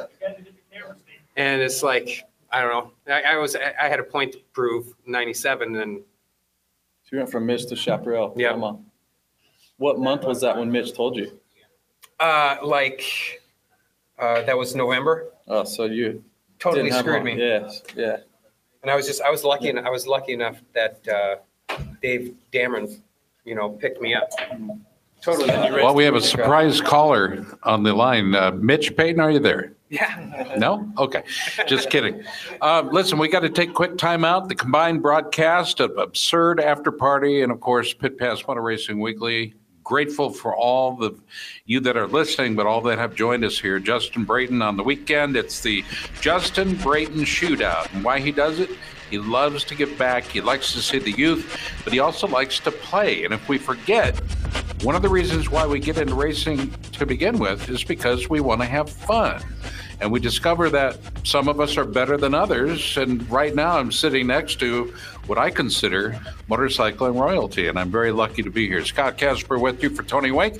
We'll be back live from Pole Position Raceway in Grimes, Iowa. Stay tuned on a Justin Brayton weekend. It is Pit Pass, everybody. Hi, this is Leslie Porterfield from High Five Cycles, fastest woman in the world on a motorcycle. You're listening to Pit Pass Radio. With no speed limits, no tickets, and no left-turning minivans, Track Addicts Track Days allows you to experience the performance of your sport bike in a safe and fun environment. Track Addicts Track Days offers a variety of programs ranging from their new rider school to their advanced group sessions for experienced track riders. Get all the details at trackaddicts.com. That's trackaddix.com. Or call Ducati Omaha at 402-408-4400. Learn to ride your sport bike the way it was meant to be ridden with Track Addicts Track Days. With the tremendous amount of horsepower and torque created by modern dirt bikes, today's racewear must withstand tremendous forces. It must breathe well, be lightweight and protective, yet still durable. Fly Racing created its Evolution 2.0 racewear to fulfill these requirements. Evolution 2.0 features the industry's first BOA closure system race pant designed to provide custom comfort, smooth, even closure, no pressure points, and simple one-handed adjustment. Add to that the Evolution 2.0 ProFit Advanced Ventilation Jersey and Premium Race Glove, and you have Generation Next racewear, built to withstand the extreme conditions created by the modern dirt bike. For more information, visit flyracing.com. It's much more than a piston company. Wiseco now offers a full line of quality performance products, including forged pistons, precision forged clutch baskets and hubs, crankshafts, camshafts, forged connecting rods and valves. At Wiseco, we offer accessories for just about any motorcycle, ATV, snowmobile, personal watercraft, outboard marine engine, or automobile on the market today. After 70 years in the business, Wiseco has established a great reputation as a brand that can be trusted to deliver high-quality performance products for power sports enthusiasts and professionals. Wiseco. America's motor racing talk show, Pit Pass Motor Racing Weekly, comes your way each Sunday morning from 8 to 10 right here on Des Moines Sports Station, 1460 KXNO. 1460 KXNO. The Yamaha YZF R3 Sport Bike at Hicklin Power Sports in Grimes is the most exciting and affordable way ever to join the exclusive world of Yamaha R-Series Superbike performance. It features a potent fuel-injected 321cc liquid-cooled parallel twin engine for great acceleration, a slim, lightweight chassis for sporty, agile handling, a low seat height to get both your feet firmly on the ground for added confidence, plus legendary Yamaha Superbike styling guaranteed to turn heads, all at a super value. No wonder Cycle World calls it a bargain, and RevZilla hails it the new king of the hill when it comes to entry-level lightweight sport bikes. Visit Hicklin Power Sports in Grimes today to see the incredible Yamaha R3. And for more information, visit YamahaMotorsports.com. Dress properly for your ride with a helmet, eye protection, long sleeve shirt, long pants, gloves, and boots. Do not drink and ride. It's illegal and dangerous. The point is good. Drink Swell Vodka, proudly and carefully distilled and filtered in Iowa. Like Swell Vodka on Facebook. Find Swell at fine stores that sell spirits. Hi, I'm Danny Walker of American Super Camp, and you're listening to Pit Pass Radio. All right, welcome back, everybody. It is Pit Pass and Absurd After Party. Denny Stevenson, Scott Casper with you. It is a Justin Brayton weekend. Got some great guys on the dais right now. Damon Bradshaw, Justin Brayton, obviously. Chad Swap Pedersen. Cody Gilmore is in and out. Matt Byton is here on the weekend doing some jump. He actually jumped over the tent that Tony had set up for the after party, which I thought was pretty cool. Mark Bunnell is our host here at Pole Position Raceway in Grimes, Iowa. Big shout out to my buddy Tony Wink. I know he's put a lot into the weekend, but we were greeted with rain and a lot of clouds and a lot of wet. So we'll get right back to it. When we left, we were talking a little bit with Swap about his personal experiences and his experiences as a racer, but also how disappointed you can be as a racer when your contract gets canceled because of one thing or another. How does a guy like you settle down? I've known you a lot of years. How does a guy like you settle down and realize that it is just business at that point? Well, yeah, I get that. I mean, I was just bummed because I was really looking forward to a good year, which I have every year. And it just seems like something stupid would always happen. You know, I'd break my femur or I'd break my arm. I think we can all agree that it's a vicious, cruel mistress of a sport. Oh, yeah. I mean, it will rip your heart out. Mm-hmm. And like you said, at the Nationals coming home, the Nationals are so gnarly. And so, like, you just better be prepared for 3 months of pain, you know, win or lose. And I've seen Damon just pin Chad after the races, you know, and you said you came home after a race, you know, called your wife or girlfriend after getting a 4-5 and were like in tears. Like, I don't want to do this anymore. It is breaking me. Yeah. Well, that did happen to me. So it was like 88, which is weird because I didn't do the whole after Loretta's thing and go to a national. What was your last year at Loretta's? 88. 88. Mine well, too. 89. Did you win both classes? 88 I did. 88 you did. What class? That was 125A and 258? Yeah, but it's like after 88, I waited to go to California to race out there with Diamond and all those guys. The Golden State. Yep. And could you imagine that now today? Like all the factory guys, everybody going racing. It's crazy. And just an off race. Yeah, I think Damon was. Yeah. It was a Transcal. Yeah. It was a Transcal race. That and did the Winter Am, which I like the Winter Am better. I like going to Florida better. I have to imagine. But had to go to California. Had to chase the competition. So Chad, when you were a double class winner at Loretta's, did you already have a factory ride going into the pros then? Because now if you win 2 championships and then you turn pro, it's like you got the Horizon Award. Yeah.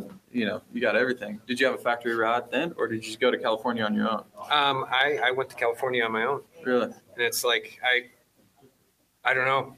I took off that first 250 moto, and Diamond was behind me the whole freaking time. He passed me last lap, and I'm like, man. What track was it? Atlanto. Yeah. Yep. Sandy, fast. Yeah. Yeah. But I fell, and I hurt my arm, and I'm like, I'm done for the day. I'm not going to ride. Well, Mark Easley comes up. He goes, dude, you're killing it. Easley. You're killing it. Man. You have to ride. I'm like, no, dude, I'm hurting. No, you have to ride. I'm like, oh, all right. You sound like Justin Hill. And it's like, they had that 90-foot tabletop there. And I don't know, I hit the face of that. My arm gave out and like just helicopter ride to the. Can we admit that Mark Easley was a terrible influence? He was a terrible influence. Who's Mark Easley? He was a funny story, which is maybe a little inappropriate, but I don't care. Mark Easley was a Suzuki mechanic when Budman and Swap rode for Suzuki Arena Cross with Billy Whitley. I'm not really sure the positive year that would have been, what, 99 maybe?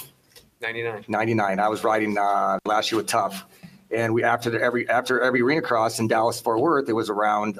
We'd stay Sunday and go to the men's club, a favorite dancing studio, and we'd go there real early during the day, and we'd eat lunch and we'd watch football and eat dinner. And Easley and Swap were there with all of us, and just decided they wanted to leave.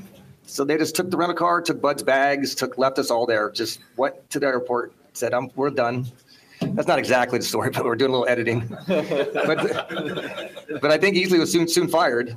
Yep, because of that editing. And so let's just admit it. Well, it's a good call that those 2 times you listened to him. Perfect. That's so funny. I didn't even know that about that the Adelanto deal. I remember that weekend in Dallas. Highly recommend that place. It was a lot of fun. But yeah, no, there's like, I got done with that, and so then I came back in '89. And I didn't really care to ride a motorcycle too much because it hurt me. So kind of like you now. Yeah, I hate those things. Yeah. I think dirt bikes are the stupidest thing ever. But yeah, 89, then I just didn't perform. So what was your first ride then going for nationals? My first one was like Binghamton. But what was your first sponsorship? What was your first contract you got a salary? Yamaha. I was DGY? Nope, I was with Factory Yamaha as a support rider with Damon. Oh, yeah. And I floundered so freaking bad, it was pathetic. Did you have to test and ride practice with him? Yep. Got to be demoralizing. It was horrible. It was very similar to all the laps that he was talking about with Pro Circuit. And it was the same way that Yamaha was the testingest company at the time by far. I memean, shocks and pipes, and you just lost contact with any of them. It was like, well, what was good? Well, I don't know. I lost that an hour ago. What did my notes say? Yeah, it's 5 o'clock. We've been riding since 8:30, and they want you to do just one more. Just one more. That was John R.'s famous words. And you can't believe those guys. I think just John R's still there, or did he retire? No, he retired. Keith's still there, though, right? Keith is, yeah. It was funny because 16 or 17, I went to San Diego Supercross, and there were guys underneath that tent that were at Yamaha when I went there and started riding 80s. And they're still there. Still there. Like Ron Heben was back. And, Bob Oliver just retired. It's insane that we talk about. I think it's something we never talk about. In ball sports, when a team fails, you get rid of the players, you get rid of the coaches, and eventually you get rid of the GM. Because who's responsible for all this garbage that the team's producing? Motocross never happens that way. Riders are always the problem. Yeah. Bikes are never the problem. Coaches are never the problem. The GMs, the same 4 brands have had almost the same team manager for the last, 25, 35 years. Never thought about it that way.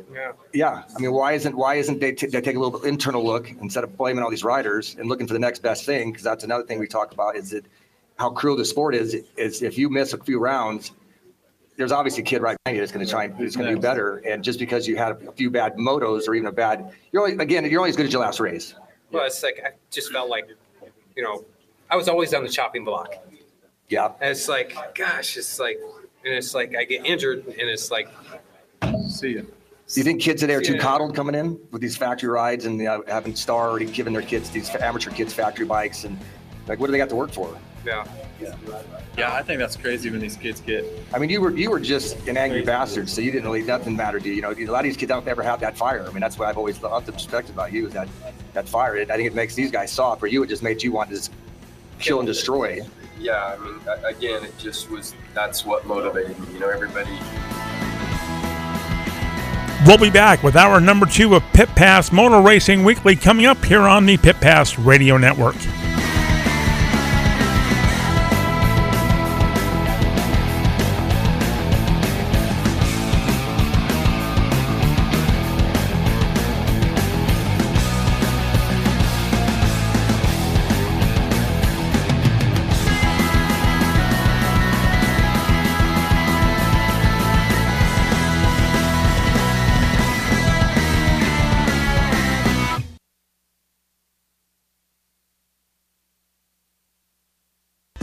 Hey everybody, it's Scott Casper from Pit Pass Radio. V-Rubber offers a whole range of performance motocross and off-road tires, starting with the VRM 229 for hard-pack supercross settings and the VRM 300. It's designed for intermediate soil conditions. The most popular tire is the VRM 140. It's designed for soft to intermediate environments. All knob tires are available in the most popular motocross and off-road sizes as well.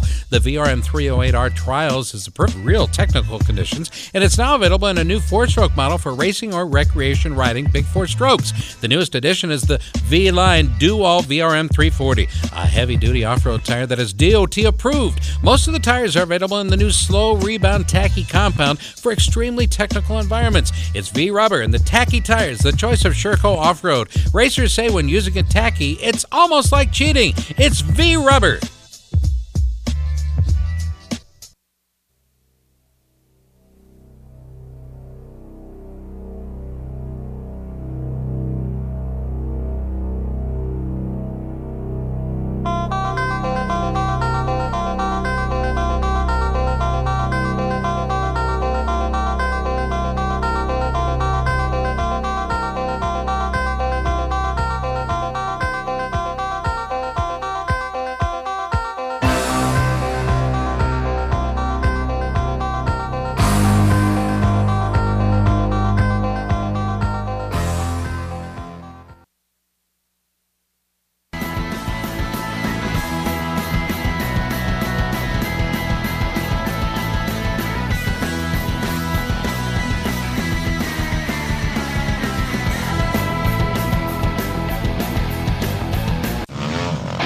Pass Radio, America's weekly motorcycle talk show. I got me a date with some of the motocrossers up around the way.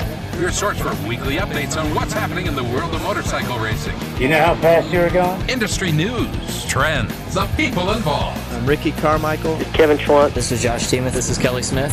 This is Travis Latron. This is Jeremy McGrath. And now, Pit Pass Radio. All right, welcome back to Pit Pass, an absurd after party. Denny Stevenson, Scott Casper with you on this. Well, by God, it's just a Justin Brayton kind of weekend, and we've gotten a little bit used to it. Third generation of the Justin Brayton shootout down in Winterset, Iowa. A little rainy down there.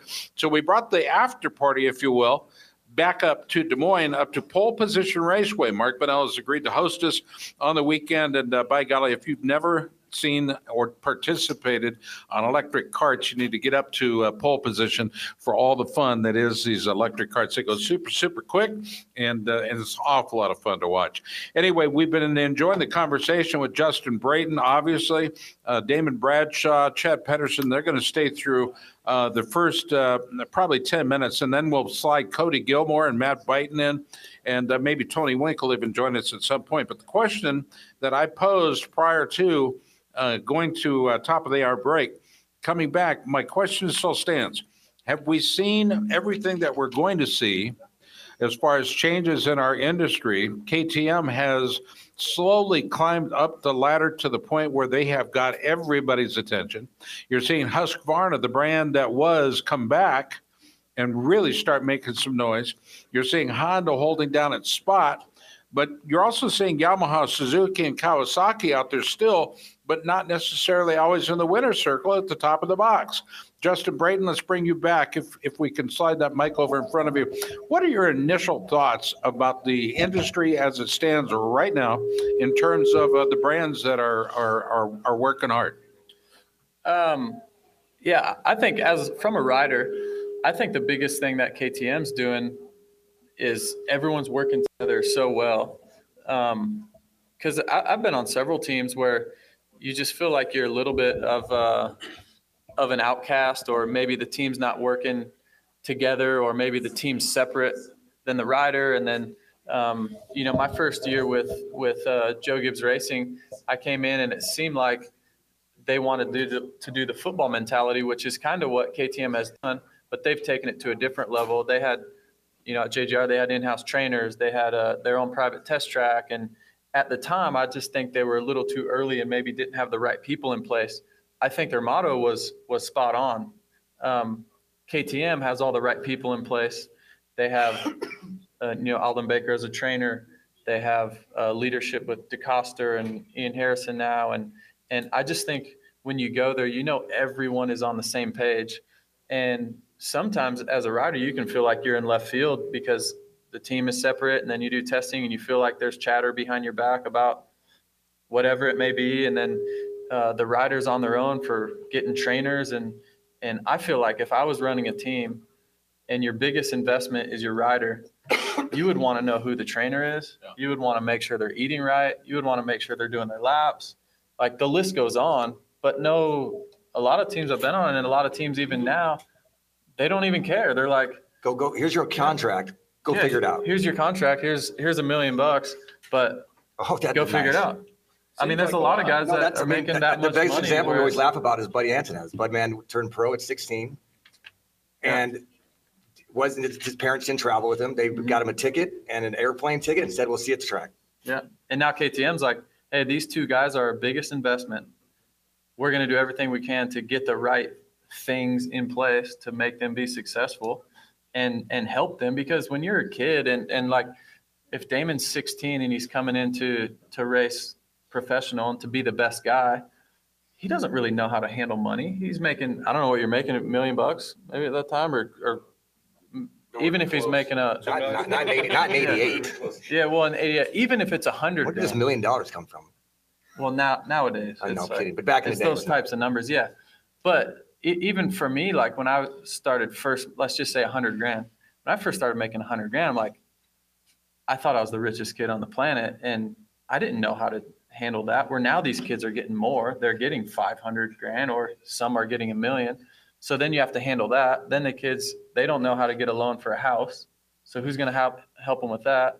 They don't know how to get a vehicle. They don't know how to, like, there's so many things, insurance policies. So all these things, I feel like the riders on their own little island on how to handle it. And then they have to go win the race on the weekend after trying to deal with all these things.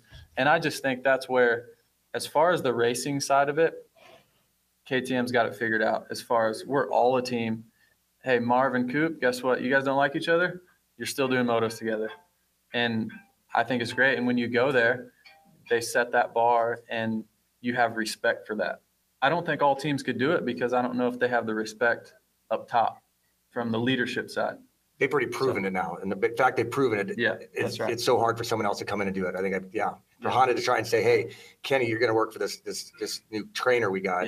Yeah. But with Alden, it's already a proven deal. KTM's already a proven plan. Yeah. But even aside from the training side, I still think the teams could make everyone more of a team and work together more. That's my side from, I don't know from, like, I've never been a team manager. I've never been on that side. But as a rider, going to teams, that's what I think would help me the most of. And honestly, my now Moto Concepts, it's not like, oh, you have to have this trainer or that trainer, but Tony Alessi as a manager, like, that guy will be up all night to make sure my bike is dialed.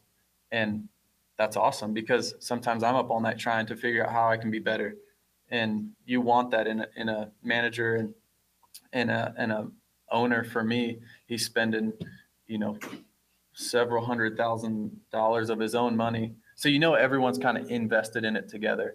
I don't think all teams are like that. I think some guys just take their paycheck and go home at 5 o'clock and clock out, where that's not our sport. It's 24/7. So, and I guess my follow-up to that would be, and Danny, you could chime in too. So you treat it like a business, number one. You have a plan, you have a hierarchy, the team owner, team manager, trainer, techs and engineers, and of course the racers, not necessarily in that order. But if you have that going in and you just sit down and this is the way it works, fellas, this is what we're doing, then the expectation truly is a championship season, right? So if the equipment, in this case, we're talking, KTM obviously has been a target for a lot of folks. They've done a good job. But if the equipment is not just par, but better than par, that gives you one more leg up. It seems like all the tools are in place for a championship run no matter what. There are no excuses except the competition. And the competition is only getting better, yeah? Yeah, for sure. I think Denny said it right earlier. Like, a lot of teams point the blame at the rider, like it's always the rider. So then you have more pressure even as a rider to perform where you're like, my bike's not good enough, or teams don't really want to admit that, or the manufacturer doesn't want to admit that a certain bike is better. So I think that's part of it too. And yeah, now competition, I mean, everyone's getting better. I always say it's the training facility era. Like right now is when that's starting to be. These kids that have been, that's what they're groomed to do. You know, when I'm in 11 years old, I wasn't being groomed to be a racer. Now these kids, there's kids that I ride with that are 8, 9, 10 years old that are living at a training facility, wanting to be the next Damon Bradshaw. It's like, that's pretty crazy. So now I'm starting to race those kids that their whole life is banked on that. It's just reps. They've got way more reps than probably more. I'm 35. Some of the kids have more laps down, more laps than me. But then we've talked about as well that these kids are now practice kids. That's right. They don't race very often. They race like 4 times a year. Yeah. And I think we can all agree that it's an amateur. It's crazy. Yeah. The only race Loretta's. Yeah. And maybe the Winter Olympics and maybe, Daytona, the selected big events now. I mean, Racing Forge does. I mean, racing is so different. So much different. It's everything. I mean, it's like it's a mind blowing. And then that's why I love that Tony. Tony is trying to get people to race. We talked about that on the way coming in tonight. Mm-hmm. And Checkers had said that Tony will almost lose money on a weekend just so he get people out racing. Yeah. Show up and pay for practice, and we'll let you race for free. Mm-hmm. And I think that's where we see a lot of these kids today, which I post on Instagram, is they're a little mentally weak. They make mistakes when they should be making mistakes. They're getting paid way too much money to be making those mistakes. And I think it comes in from the fact that they just grew up not dealing with those situations. I mean, we're from the age of 8 years old. I was clutch. You show up, you win. That's what you do. It doesn't become pressure really that young. It becomes pressure later, but you delivered at that point. Like when you showed up, with Loretta's, you go in with a 1-1 and at the third moto. That's all on you, man. Mm-hmm. What do? You either win or you fold. Yeah. And I think you've seen a lot of these kids folding because they haven't dealt with that their whole life. Mm-hmm. A bunch of stinking laps on a practice track, and that doesn't really teach you. Yeah. True. I'm not sure I understood that word, but it's pretty clear for most of us. I do want to, and final, before we break this up, and Denny, you're going to stay with me, but you mentioned Aldon Baker, and he has really set the bar high as far as what a good trainer does. But there's one guy I think that is perhaps the best team manager I think that I've seen in my entire career. And perhaps you would agree with me on this, but what has Roger DeCoster meant to our sport? And in specific, what has he meant to the modern day racer? I mean, what are your thoughts? First, Justin, we'll go to you.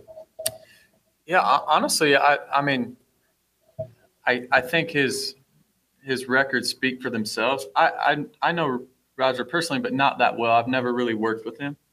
But there's obviously something there, that leadership that people really grasp. I think there's certain people in life, whether it's businessmen or athletes or whatever, that just have this certain aura that you just respect them. And I think he has that, and that's hard to come by. It's earned. So, yeah, I don't know. Maybe these guys could speak, more. I'd like to see what Damon, he's, Rogers, it was a big part of, I think, growing up with his racing and knowing his world talents and stuff. And you talked about, the team you're working with Keith, career team people. What is your outside look? From working with Keith all the years and what you've seen Rogers done, what do you think the difference in that?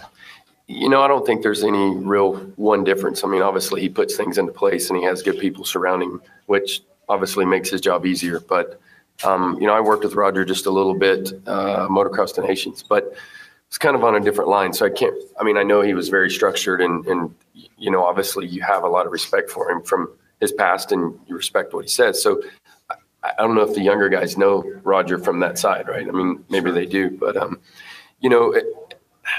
and I think Keith McCarty was a great team manager. I mean, he was almost like my second dad because I started there so young.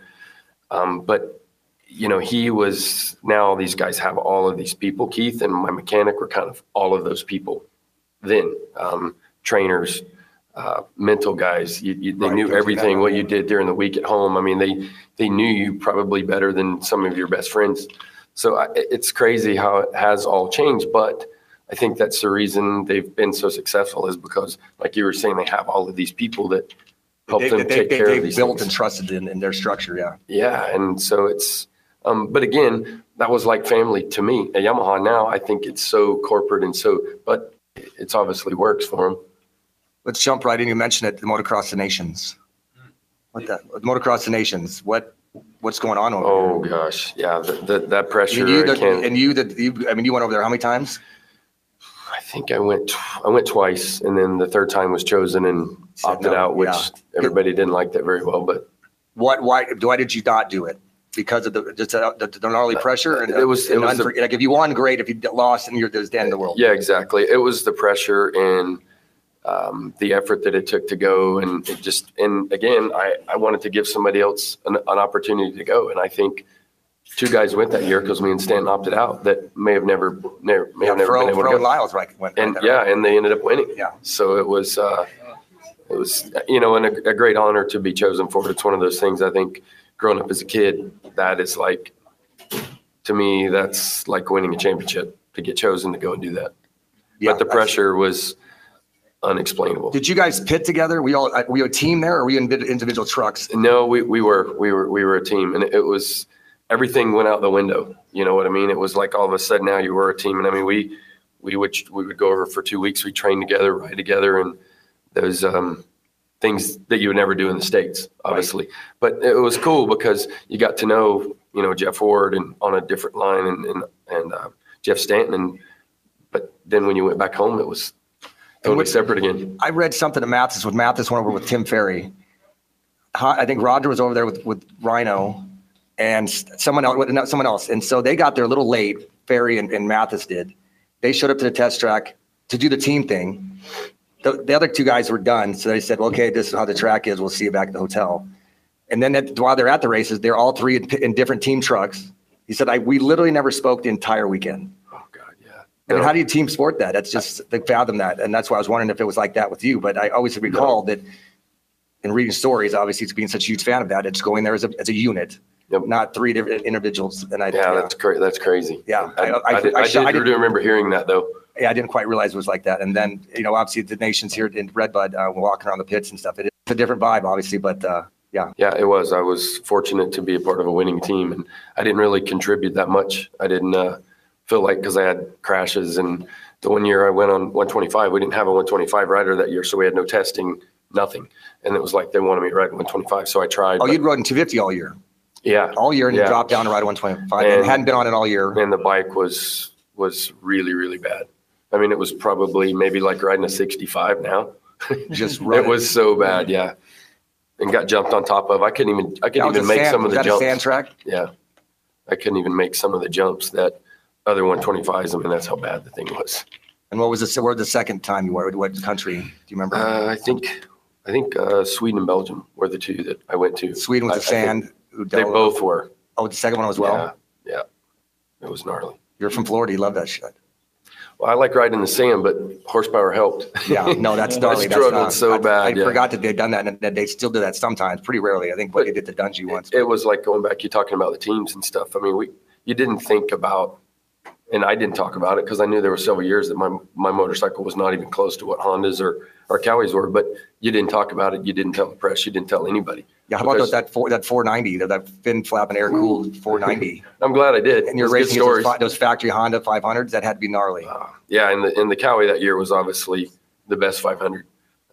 But somebody mentioned it to me today. So I like only 6 races, I think, then, because it was a split season. But the stories that come out of that, I'm glad I did it. I think we're up against the clock. All right, guys. How about a round of applause for our first set of guests, Damon Bradshaw and Chad Swap Pedersen. Thank you, guys. It is a Justin Brayton weekend, and by golly, I do want to let you guys know before you depart that you still are the heroes for many of us, because you raised for us that which we could not have done ourselves. So we love you guys, respect the heck out of you. Thank you for the time today, and appreciate you coming out. Big round of applause for these guys right here. It is a an incredible weekend, as always. We get to spend it with Justin Brayton, but Justin Brayton Shootout going on down in Winterset, Iowa at Riverside Raceway. We'll be back. Absurd After Party and Pit Pass will continue. More with Denny Stevenson, yours truly, coming up. Our guests include Cody Gilmore and Matt Biden. Stay tuned. Back after this. This is Jason Conlon, pro supermoto racer, and you're listening to Pit Pass Radio.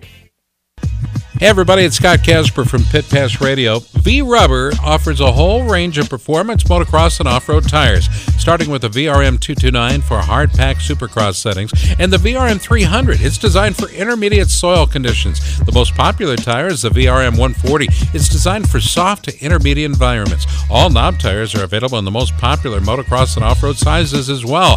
The VRM 308R Trials is the perfect choice for real technical conditions, and it's now available in a new 4-stroke model for racing or recreation riding big 4 strokes. The newest addition is the V-Line Do-All VRM 340, a heavy-duty off-road tire that is DOT approved. Most of the tires are available in the new slow rebound tacky compound for extremely technical environments. It's V-Rubber and the tacky tires, the choice of Sherco off-road. Racers say when using a tacky, it's almost like cheating. It's V-Rubber.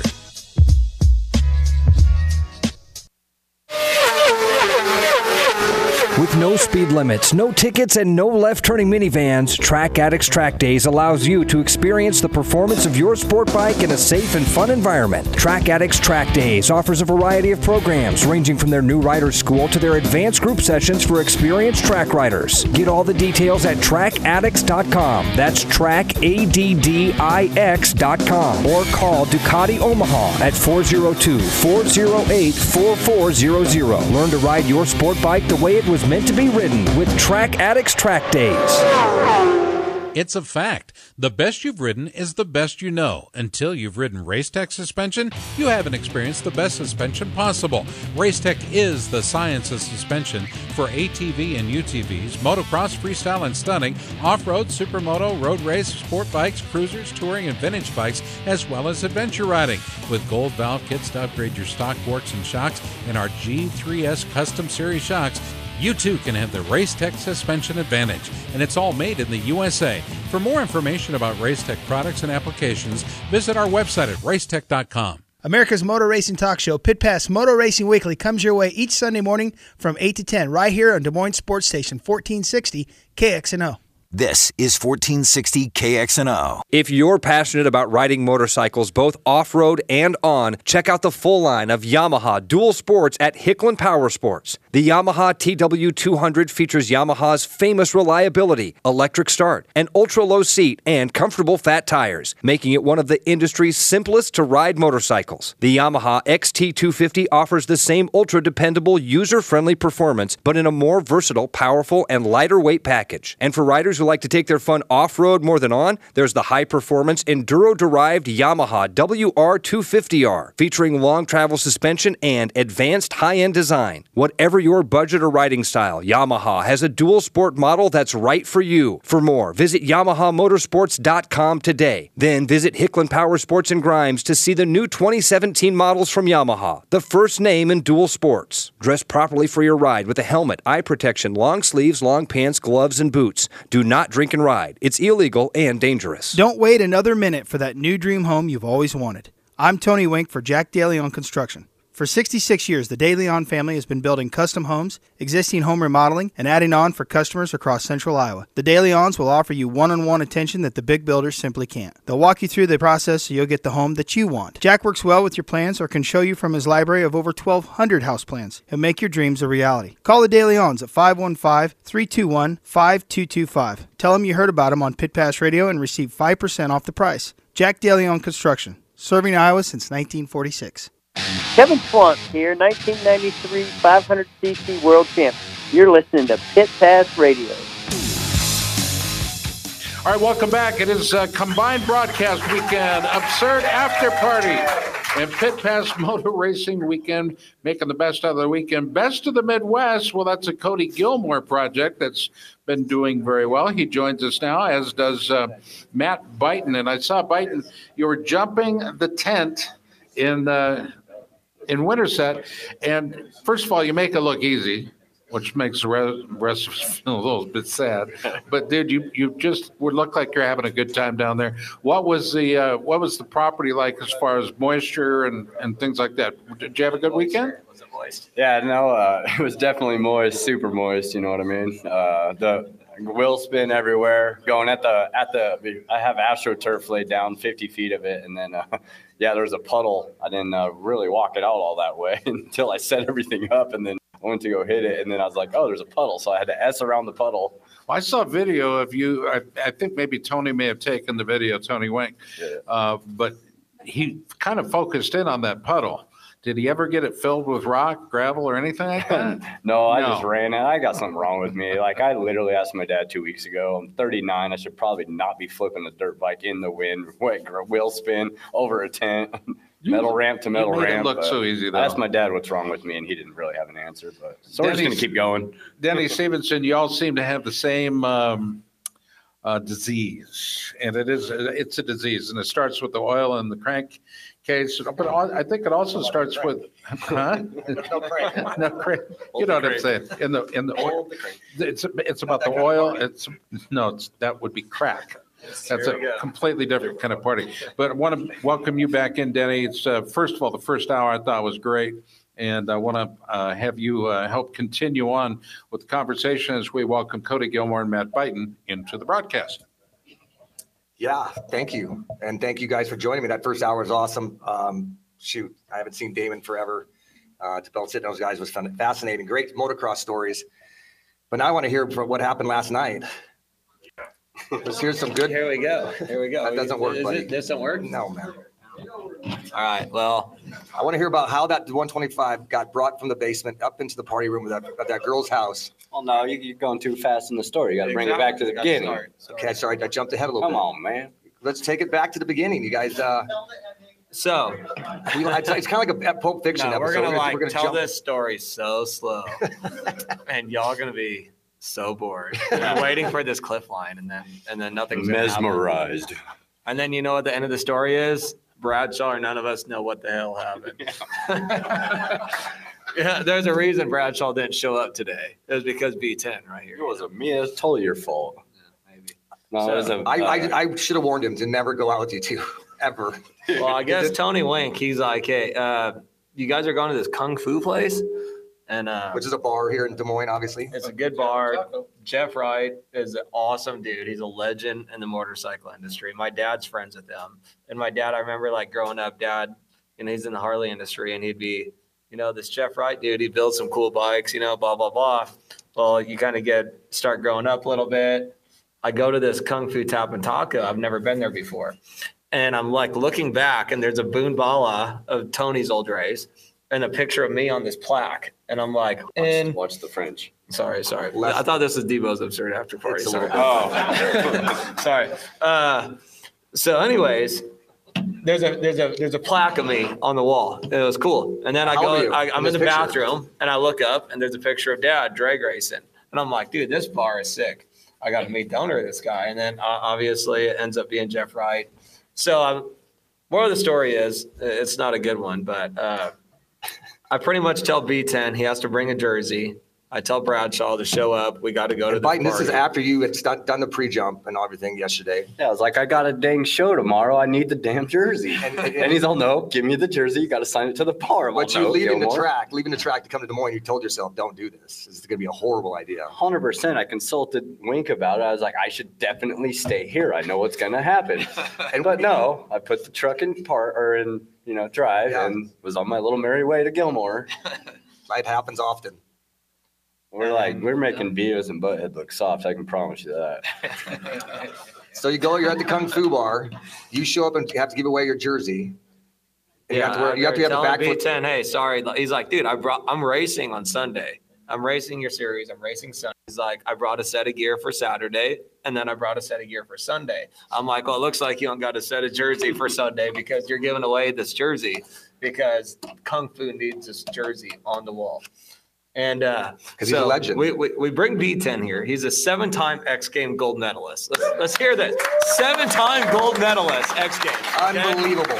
Okay, I remember like in the one year you and Carmichael battling, your shoulders falling out. McGrath. Sorry, It's only McGrath. Yeah. Nuts. And I never Popping heard out of of her. socket. And he's punching the air to get it back in the socket, and then going back around to do another jump with McGrath. That's him. And then he goes wins gold. Yeah, that's pretty rad. Pretty sick. But McGrath got me on that one. I got silver. He's not here. You won. Okay. See, I told you he's my friend. So we get B10 here, and then we're like, Which we we call up talked our on the buddy phone, I'm all Jason. We're excited like, to hey, get him Bradshaw coming to Kung Fu? Is he gonna make it? So Jeff Wright, he's a motocross fan, and he's like, hey, I got Bradshaw, I have Byton, I have like legends at this bar right now. Okay. And he's like, yeah, but where's that Denny Stevenson guy? Like, I remember back in the day in Albany, New York, I drove him around in this box van.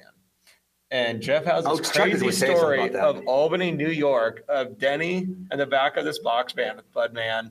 I don't know how far you want to take this. I have no idea. It's a good story. You can go all the way with it. Bring her home, Cody. We'll just talk. I mean, Rallycross was insane. Obviously, I did that for 6 years. I think I remember about 4 races. And tell us how B10 and you met. B10 and I met. Give us the whole story too, because don't let them give you the rated R or the rated PG story. Give us the full story, exactly how you and Michelle met him. Let's just say I had a Smith deal, paying for a while. My last year of Rallycross was 2002, and I don't even know if I told this story. I probably told it 100 times. But at the Denver Rallycross, I'd gotten a huge fight. We got a huge fight in the pits. That's kind of how you handled Rallycross. If someone knocked you down, you went and tried to fight him in the pits. And Rusty Holland wouldn't come out of the truck because he knocked me down 2 weeks in a row while we were on the podium spot and took us both out. I'm a firm believer, if you knock someone down, don't go down with them. So anyways, we got a huge fight in the pits. Kawasaki barely let me finish the season. I had 2 rounds left. They fired my dad because my dad, all the pit guys were all fighting, all the mechanics. And my buddies that I was with that said, we got a kid from Reno that's great mechanic. He's kind of a budding freestyle guy, and I think he'd be perfect. And I'm like, well, absolutely, bring him on. I don't know what you're talking about, but it sounds perfect. So Biden shows up, and first time I meet him, he's now going to be my mechanic at I think Oakland round, and Tacoma was the final one. Yep. And the funniest thing is he's a skinny punk rock kid. He is now, a lot less tattoos, but he has to wear the team button-up shirt, and it is so starched out. He looked about as bad as I did in that Hawaiian shirt in Vegas. Cody made me wear it. We just became friends. But yeah, I don't know if it was Tacoma. I think it was Tacoma. Or one of them. Oakland.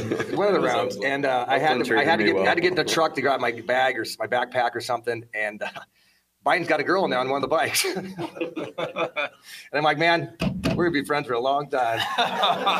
Well, I just saw how he did it in all the videos, in the Krusty videos, so I just want to do the same thing. Don't call me a yeah. So you walk in, and what's B10 doing? He's putting the hammer down. All I saw was someone was bobbing for apples. It was something good. It was like one of those moments you just like, man. And we went on to be friends. Obviously, my sponsor when I was at Smith, he went on to just huge success with the X Games, as Cody mentioned, beating the legend. He did. Did you beat McGrath ever? Yeah, I did. Year, got McGrath in 06, and then. Before we go moving on to this party from last night, what is it like to drop from 40 feet in the air off doing a step up? I mean, it's got to be the most violent act. Dude, it's scary. Like I was literally all I cared about was clearing the bar. I didn't even give a rat's about the landing or even think about it. And then I clear the thing and I'm like, the bike's just looped out going ham. And I'm like, all right, I'm over the bar. And I'm like, oh, Nike. And man, I would just squeeze the bars and just flex my little chicken arms as hard as I could. And it was like, Chad hit me. Like it was the biggest black and white flash. Like you just went YMCA on your dirt What's bike. the highest you went? What's that? 42 feet? I've cleared 46.6. 46 and a half. And then I hit out in 47 and Renner cleared 47. Oh, shoot.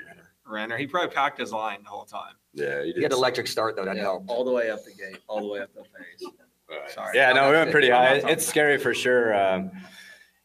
That's pretty gnarly when you're down there in the hole staring at the wall and you're all like that, and then you smash your little friends, and then the bar's higher. There's less people. You got to turn around and you're woos on yourself to get yourself back in order. Yeah, well, I would a couple times. I was at Smith and I was at the games actually with you. I was able to be on the ground with you to get your goggles set or whatever. And I look at that thing. I'm like, that is the most ominous thing. I can't believe he's going to hit this thing and go another 30 feet above that.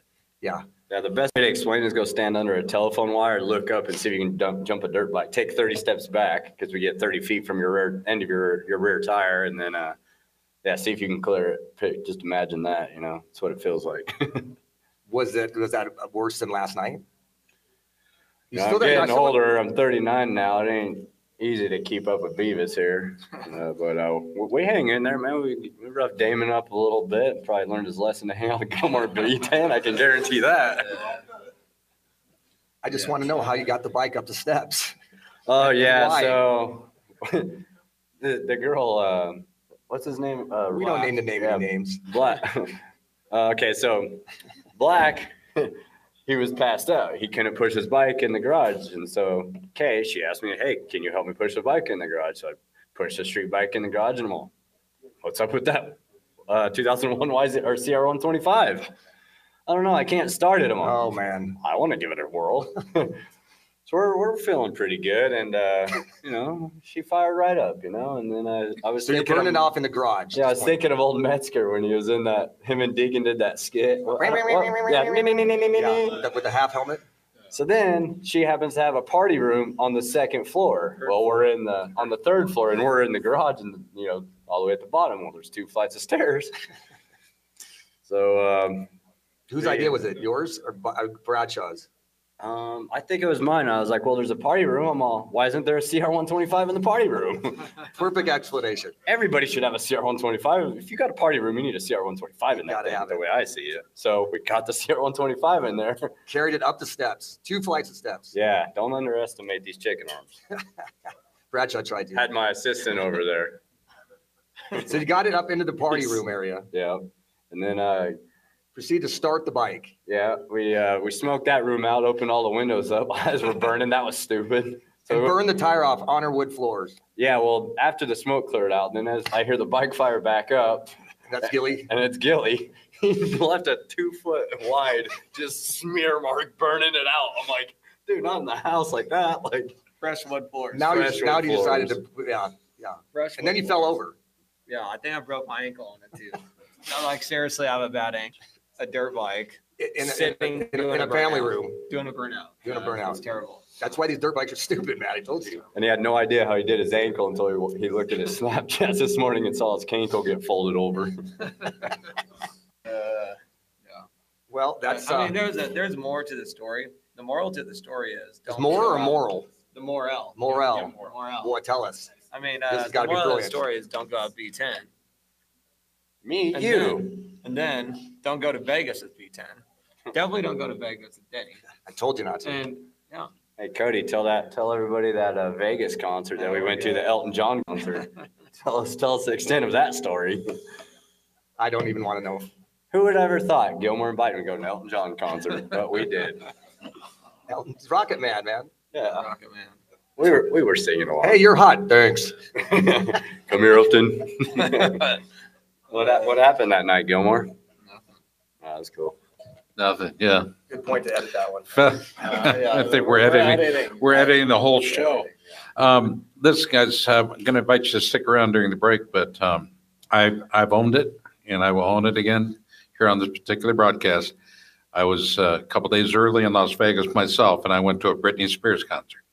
All right. You have never seen so many drunk girls in your life. Oh my goodness sakes! It's Britney, bitch. It's Britney. But Britney sounds fun. She's a talented, and just like Elton John, give you 110%. They understand the value of the ticket. Yeah. Matt Biden, our guest, along with Cody Gilmore, and the best of the Midwest weekend underway, along with our good friend Justin Brayton and the Brayton Shootout. You're listening to Denny Stevenson, Scott Casper. It's the combined broadcast of Absurd After Party, and then, of course, the exceedingly clean family version of the show. It's Pit Pass Motor Racing Weekly. Stay tuned. Back after this. Hi, this is Ed Morrow. You're listening to Pit Pass Radio. With the tremendous amount of horsepower and torque created by modern dirt bikes, today's racewear must withstand tremendous forces. It must breathe well, be lightweight and protective, yet still durable. Fly Racing created its Evolution 2.0 racewear to fulfill these requirements. Evolution 2.0 features the industry's first BOA closure system race pant designed to provide custom comfort, smooth, even closure, no pressure points, and simple one-handed adjustment. Add to that the Evolution 2.0 ProFit Advanced Ventilation Jersey and Premium Race Glove, and you have Generation Next racewear, built to withstand the extreme conditions created by the modern dirt bike. For more information, visit flyracing.com. It's much more than a piston company. Wiseco now offers a full line of quality performance products, including forged pistons, precision forged clutch baskets and hubs, crankshafts, camshafts, forged connecting rods and valves. At Wiseco, we offer accessories for just about any motorcycle, ATV, snowmobile, personal watercraft, outboard marine engine, or automobile on the market today. After 70 years in the business, Wiseco has established a great reputation as a brand that can be trusted to deliver high-quality performance products for power sports enthusiasts and professionals. Wiseco. America's motor racing talk show, Pit Pass Motor Racing Weekly, comes your way each Sunday morning from 8 to 10 right here on Des Moines Sports Station, 1460 KXNO. 1460 KXNO. If you're passionate about riding motorcycles, both off-road and on, check out the full line of Yamaha dual sports at Hicklin Power Sports. The Yamaha TW200 features Yamaha's famous reliability, electric start, an ultra-low seat, and comfortable fat tires, making it one of the industry's simplest to ride motorcycles. The Yamaha XT250 offers the same ultra-dependable, user-friendly performance, but in a more versatile, powerful, and lighter weight package. And for riders who like to take their fun off-road more than on, there's the high-performance, enduro-derived Yamaha WR250R, featuring long travel suspension and advanced high-end design. Whatever your budget or riding style, Yamaha has a dual sport model that's right for you. For more, visit YamahaMotorsports.com today. Then visit Hicklin Power Sports in Grimes to see the new 2017 models from Yamaha, the first name in dual sports. Dress properly for your ride with a helmet, eye protection, long sleeves, long pants, gloves, and boots. Do not drink and ride. It's illegal and dangerous. Time out. Drink Swell Vodka, proudly and carefully distilled and filtered in Iowa. Find Swell Vodka in fine stores, restaurants, and bars near you. Like Swell on Facebook. Hey, it's Chad Reed with 22 Motorsports. Hope you're all doing well. All right, welcome back. It is Pit Pass and Absurd, the combined broadcast. Denny, has the program in any way, shape, or form let you and your expectations down? Well, it's a hell of a lot cleaner than I'm usually used to. But the chance, like I said earlier, to sit with Damon and Justin and Chad is timeless. You know, to get those three in a room with myself. As soon as, like I said, Justin Brayton invited me to come do this, I was on it in a second. And then, you know, you can always tell race stories are fun, but you know, the chaos stories I've always kind of experienced my life is kind of half of what my show's about and what I kind of like to do, and that's why I had to have these two guys here. You know, two of my best friends who we burned down a few hotel rooms in our day, and so it's been good. I've enjoyed it. I hope we can do this again sometime. 2 hours is a little long, I have to admit. I run out of things to talk about, which is shocking because I talk all the time, but.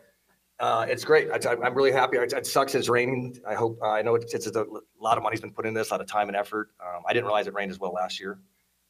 So let's hope. Let's hope for pray for some dry weather. Is it still raining outside? I feel like I've been here since Tuesday. It might be. It might be raining, but I don't think Tony Wink cares because Tony Wink will make it happen. That's what everybody says. He makes it happen. Like I had some people ask me, you know, at the beginning of the year, they're like, you know, we want to come to your series. Tell us. I'm like, well. Wink's race will rain. It's going to rain, and then it'll be the best track you've ever rode.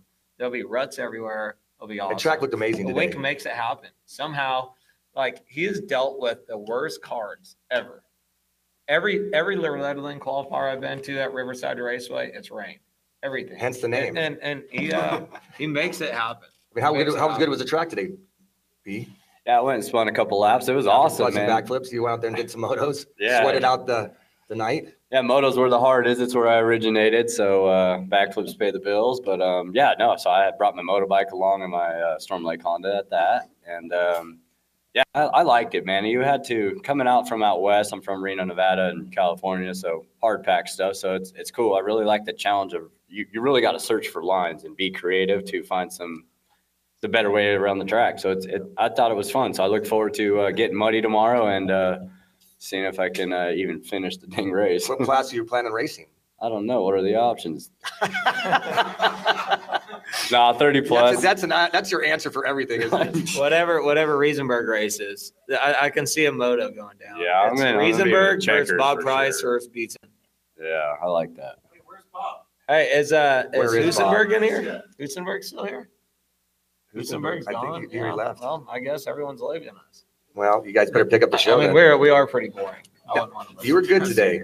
We can go to details. I actually wanted to hear a lot more by Swab earlier. He has so many good stories. He was quiet. Very Gosh, quiet. he was pretty quiet. He was I very was quiet. trying to pass him a few beers privately. Yeah, I saw. I don't even know if we're supposed to have beers in here. No, but I don't think we are.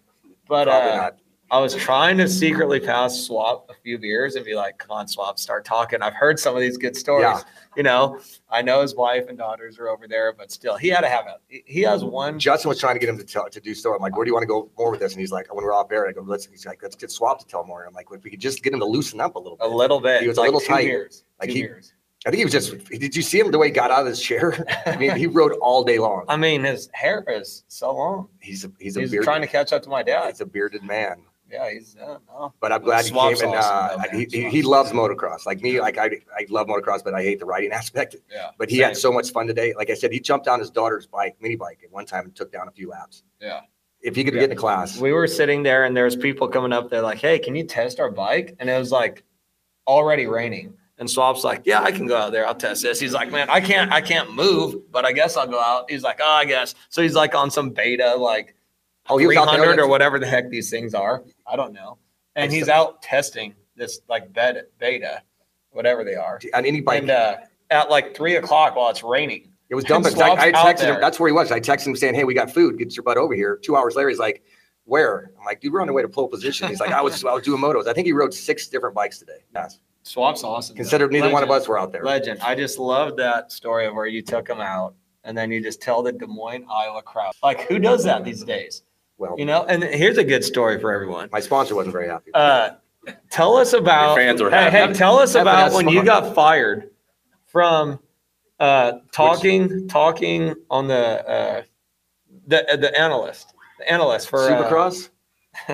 ESPN. When I did Supercross announcing in 06? Yes. Tell So me you what I get did. fired. You get fired. Jeff Emmett steals your job. Yeah, and I'm like best friends with Jeff. Steals your job. And I call him like, what the? And he's you like, send a group email out. It was an accident. Before email was even I didn't popular, realize but so many people somehow on it. Denny knows how to send a group email in 2000. It was not a group. It was like it used to be considered group threads. It was a group email, and I had gone out and had a couple beers after that. Margaritas around Thanksgiving, and I proceeded to tell. This is a good one. I was like, man, I just wanted to thank my really good friend, best friend out there, Jeff Emig, and I put a lot of hard work in there or something. And then, if you feel like a stuttering idiot, it's the man for you, then you got the job. And Davey Coombs proceeded to like almost print the email on Racerhead one day, because that's just Davey's style. And I mean, it was not very nice, but we grew So up. you sent it to Davey too. No, I didn't say it to Davey. No, how does Davey get a hold of this email? He was on the thread. Oh, okay. That's what I was saying. That's even worse. But tell us about the Art Ekman or the Larry Myers. Like, didn't they call you out on Motor Art World? Ekman Like called me out after hitting stop and said it was completely unprofessional. He should be fined $10,000. He should be suspended from the sport. And that's when he was doing like Motor World, I think. And so I wrote a letter to Cycle News, "Dear Art," and I explained what I explained earlier. By when I broke my hand and I broke my leg. Keep your mouth shut. And then later, Art still alive? Years later, I ran into Art. Jim Holly walked into a strip club in Atlanta that we were in, and me and Art hashed it out over some beers and some strippers. Nice. That's a good story. If I can interrupt, but the question I think a lot of folks out here maybe wanted to ask her in our audience is most of your stories surrounding beer, margaritas, and strippers. I don't drink beer. You don't drink beer? No. But it does. 90s was a good time. I mean, we were very blessed to be able to have a season and a career and we invented freestyle with Krusty, not me personally, but the producers and the directors, and from Fro to MC to Rhino to Phil Lawrence to to Swap to myself to Budman. We did it the way we wanted to do it. We had fun doing it. I'm a firm believer in making every moment the best moment. That's why I love you guys so much. You cheated death, and you still touring at 39. And every time, you're on a group, they're sending pictures, you're out fishing, you're out everywhere you go, you make the best of it, whether you're running a 125 up to the top of the stairs.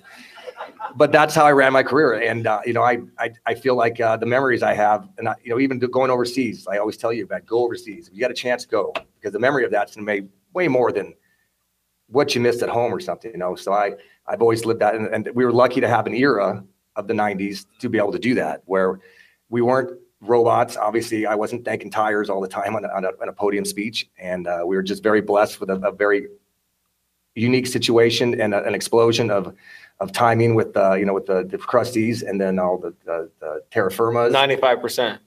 Yeah, I mean, you could say anything. I mean, we were literally drinking beers, raiding pit bikes with Budman and Fro and MCs. That's just living the time of our lives. And I'm not saying that the guys aren't today by winning, but it seems like they're just really just out riding a bike, which is great. I mean, if that's what, there's nothing wrong with that. It's fantastic. And, but I think they're not always, I don't think they're always capitalizing, enjoying the moments that sometimes are passing by. Yeah, I agree with that. Like, I think Justin would tell us, like, firsthand, like, getting to travel to different countries and race your dirt bike and be a star. And, Justin is one of the best ever, of all the eras of going to different countries and racing and being successful and killing it. Yeah. And winning. Larry Ward was really good at that. He's won, I don't know if he was won the overall Paris, but I know he's won Knights. I know he's won Bercy and, all that. And that's hard to do in Australia. And that's really hard times. to do. He killed it in Geneva, and I bet you Justin would tell you probably some of his best times are going to overseas and living life and taking everything that you can and enjoying the experience. And Absolutely. It's so easy to get sucked into like for a while when I was starting to do a little bit better, and I'd come to you for a lot for opinions, and it'd be like, well, hey, this country will fly us over for, maybe like a few thousand start money, whatever, but I don't really want to leave the USA or whatever, and it's easy to kind of get sucked in. Then you take a step back and you're like, you know what? Why in the heck am I not jumping on all of these opportunities? Screw the USA. Go. Don't say that. No, but you know what I mean? Like, well, no, they ain't screwed. He didn't mean it. No, but you were wanting to put emphasis on vacation and go experience the world and experience it and race. How many other opportunities you get to do that? It's a cool thing, and for Justin to be so successful as he's been, and come back those big monster cups, which are cool. We all think are cool as hell. Well, I'd be like the Czech. Yeah, I'd like the Czech. Well, you got to go to South Africa. We've talked about this as well. Brayton's over here talking about hundreds of thousands. I'm like, man, what was he talking about? He started off with $1 million. Like we all looked at Chad and Damon looked at him like, what are you talking about? I made $10,000 once, and they never paid me.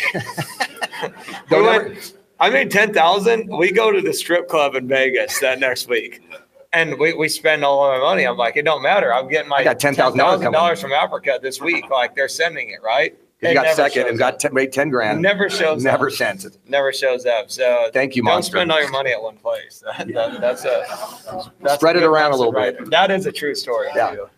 All right, fellas, we are sadly up against the clock. We're going to come back and finish up the second hour of Justin Brayton. And a big shout out to all of our guests today, but even more so to those folks that have sat here and listened and that tune in every single week to the Absurd After Party, Devo's Absurd After Party podcast.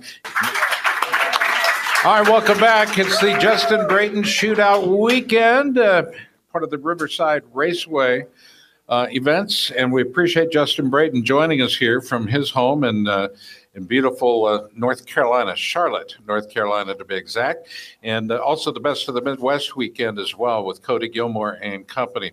Absurd After Party is a tremendous podcast. If you want to be totally entertained and just immerse yourself in all that is motorcycling and motocross, we invite you to join Denny Stevenson and the great guests. Incredible stories. Devo's Absurd After Party. Look for it online.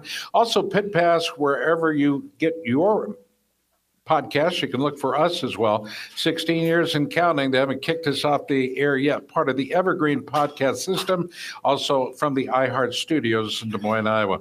Scott Casper with you. Denny, this is your opportunity, I think. Just go one-on-one, if you would, with Justin, because it's not too often we get to talk with a guy who's absolutely climbed the ranks of some very talented folks, but has just represented us very well. And you heard Gilly talk about this, that he goes to foreign countries and knows how to race no matter where he goes.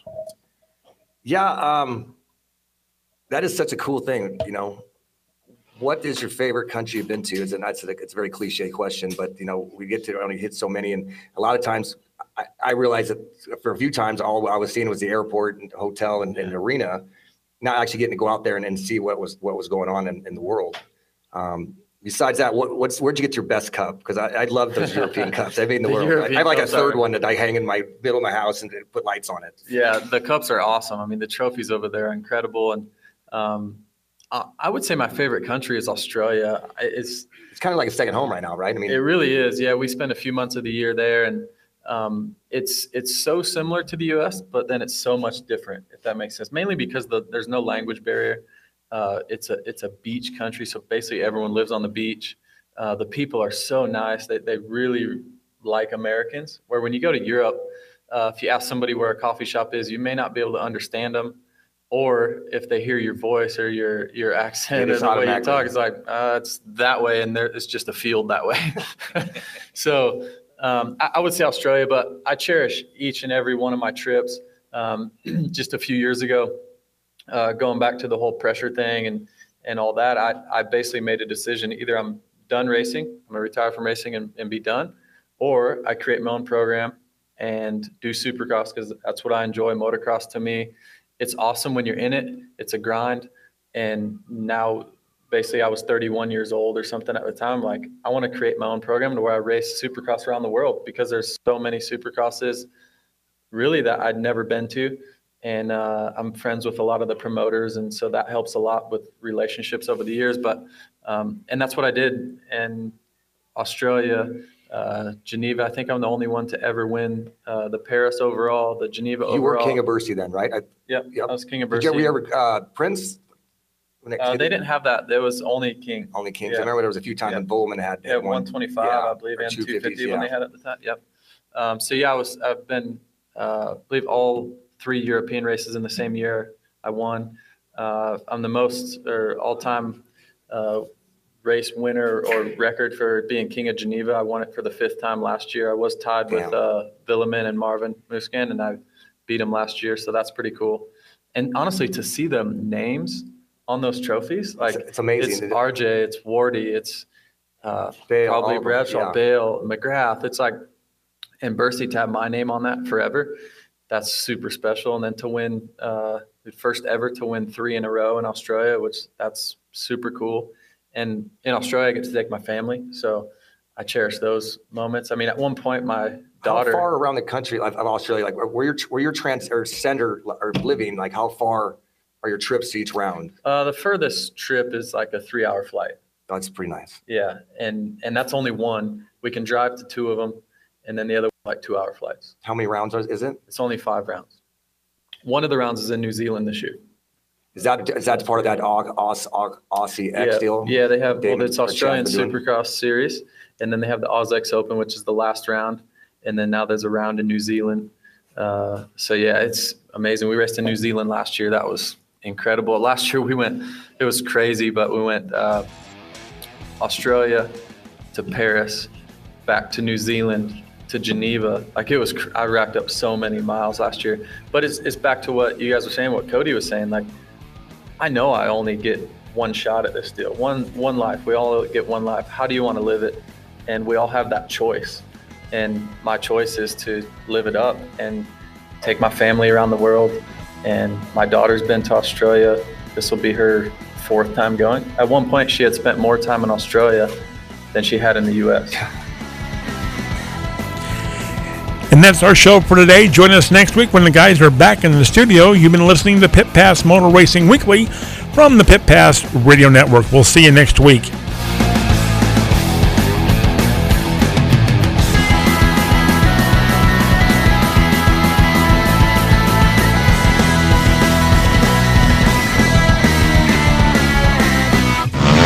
May I have your attention, please? Excuse me. Are you listening to me? Thank you. The preceding was an exclusive presentation of Pit Pass Motor Racing Weekly, a division of Pit Pass Radio LC. Any use of this copyrighted material without the express written consent of Pit Pass Radio LC is strictly prohibited.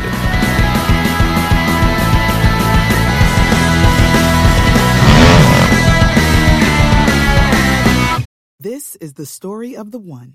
As head of maintenance at a concert hall, he knows the show must always go on. That's why he works behind the scenes, ensuring every light is working, the HVAC is humming, and his facility shines. With Grainger's supplies and solutions for every challenge he faces, plus 24/7 customer support, his venue never misses a beat.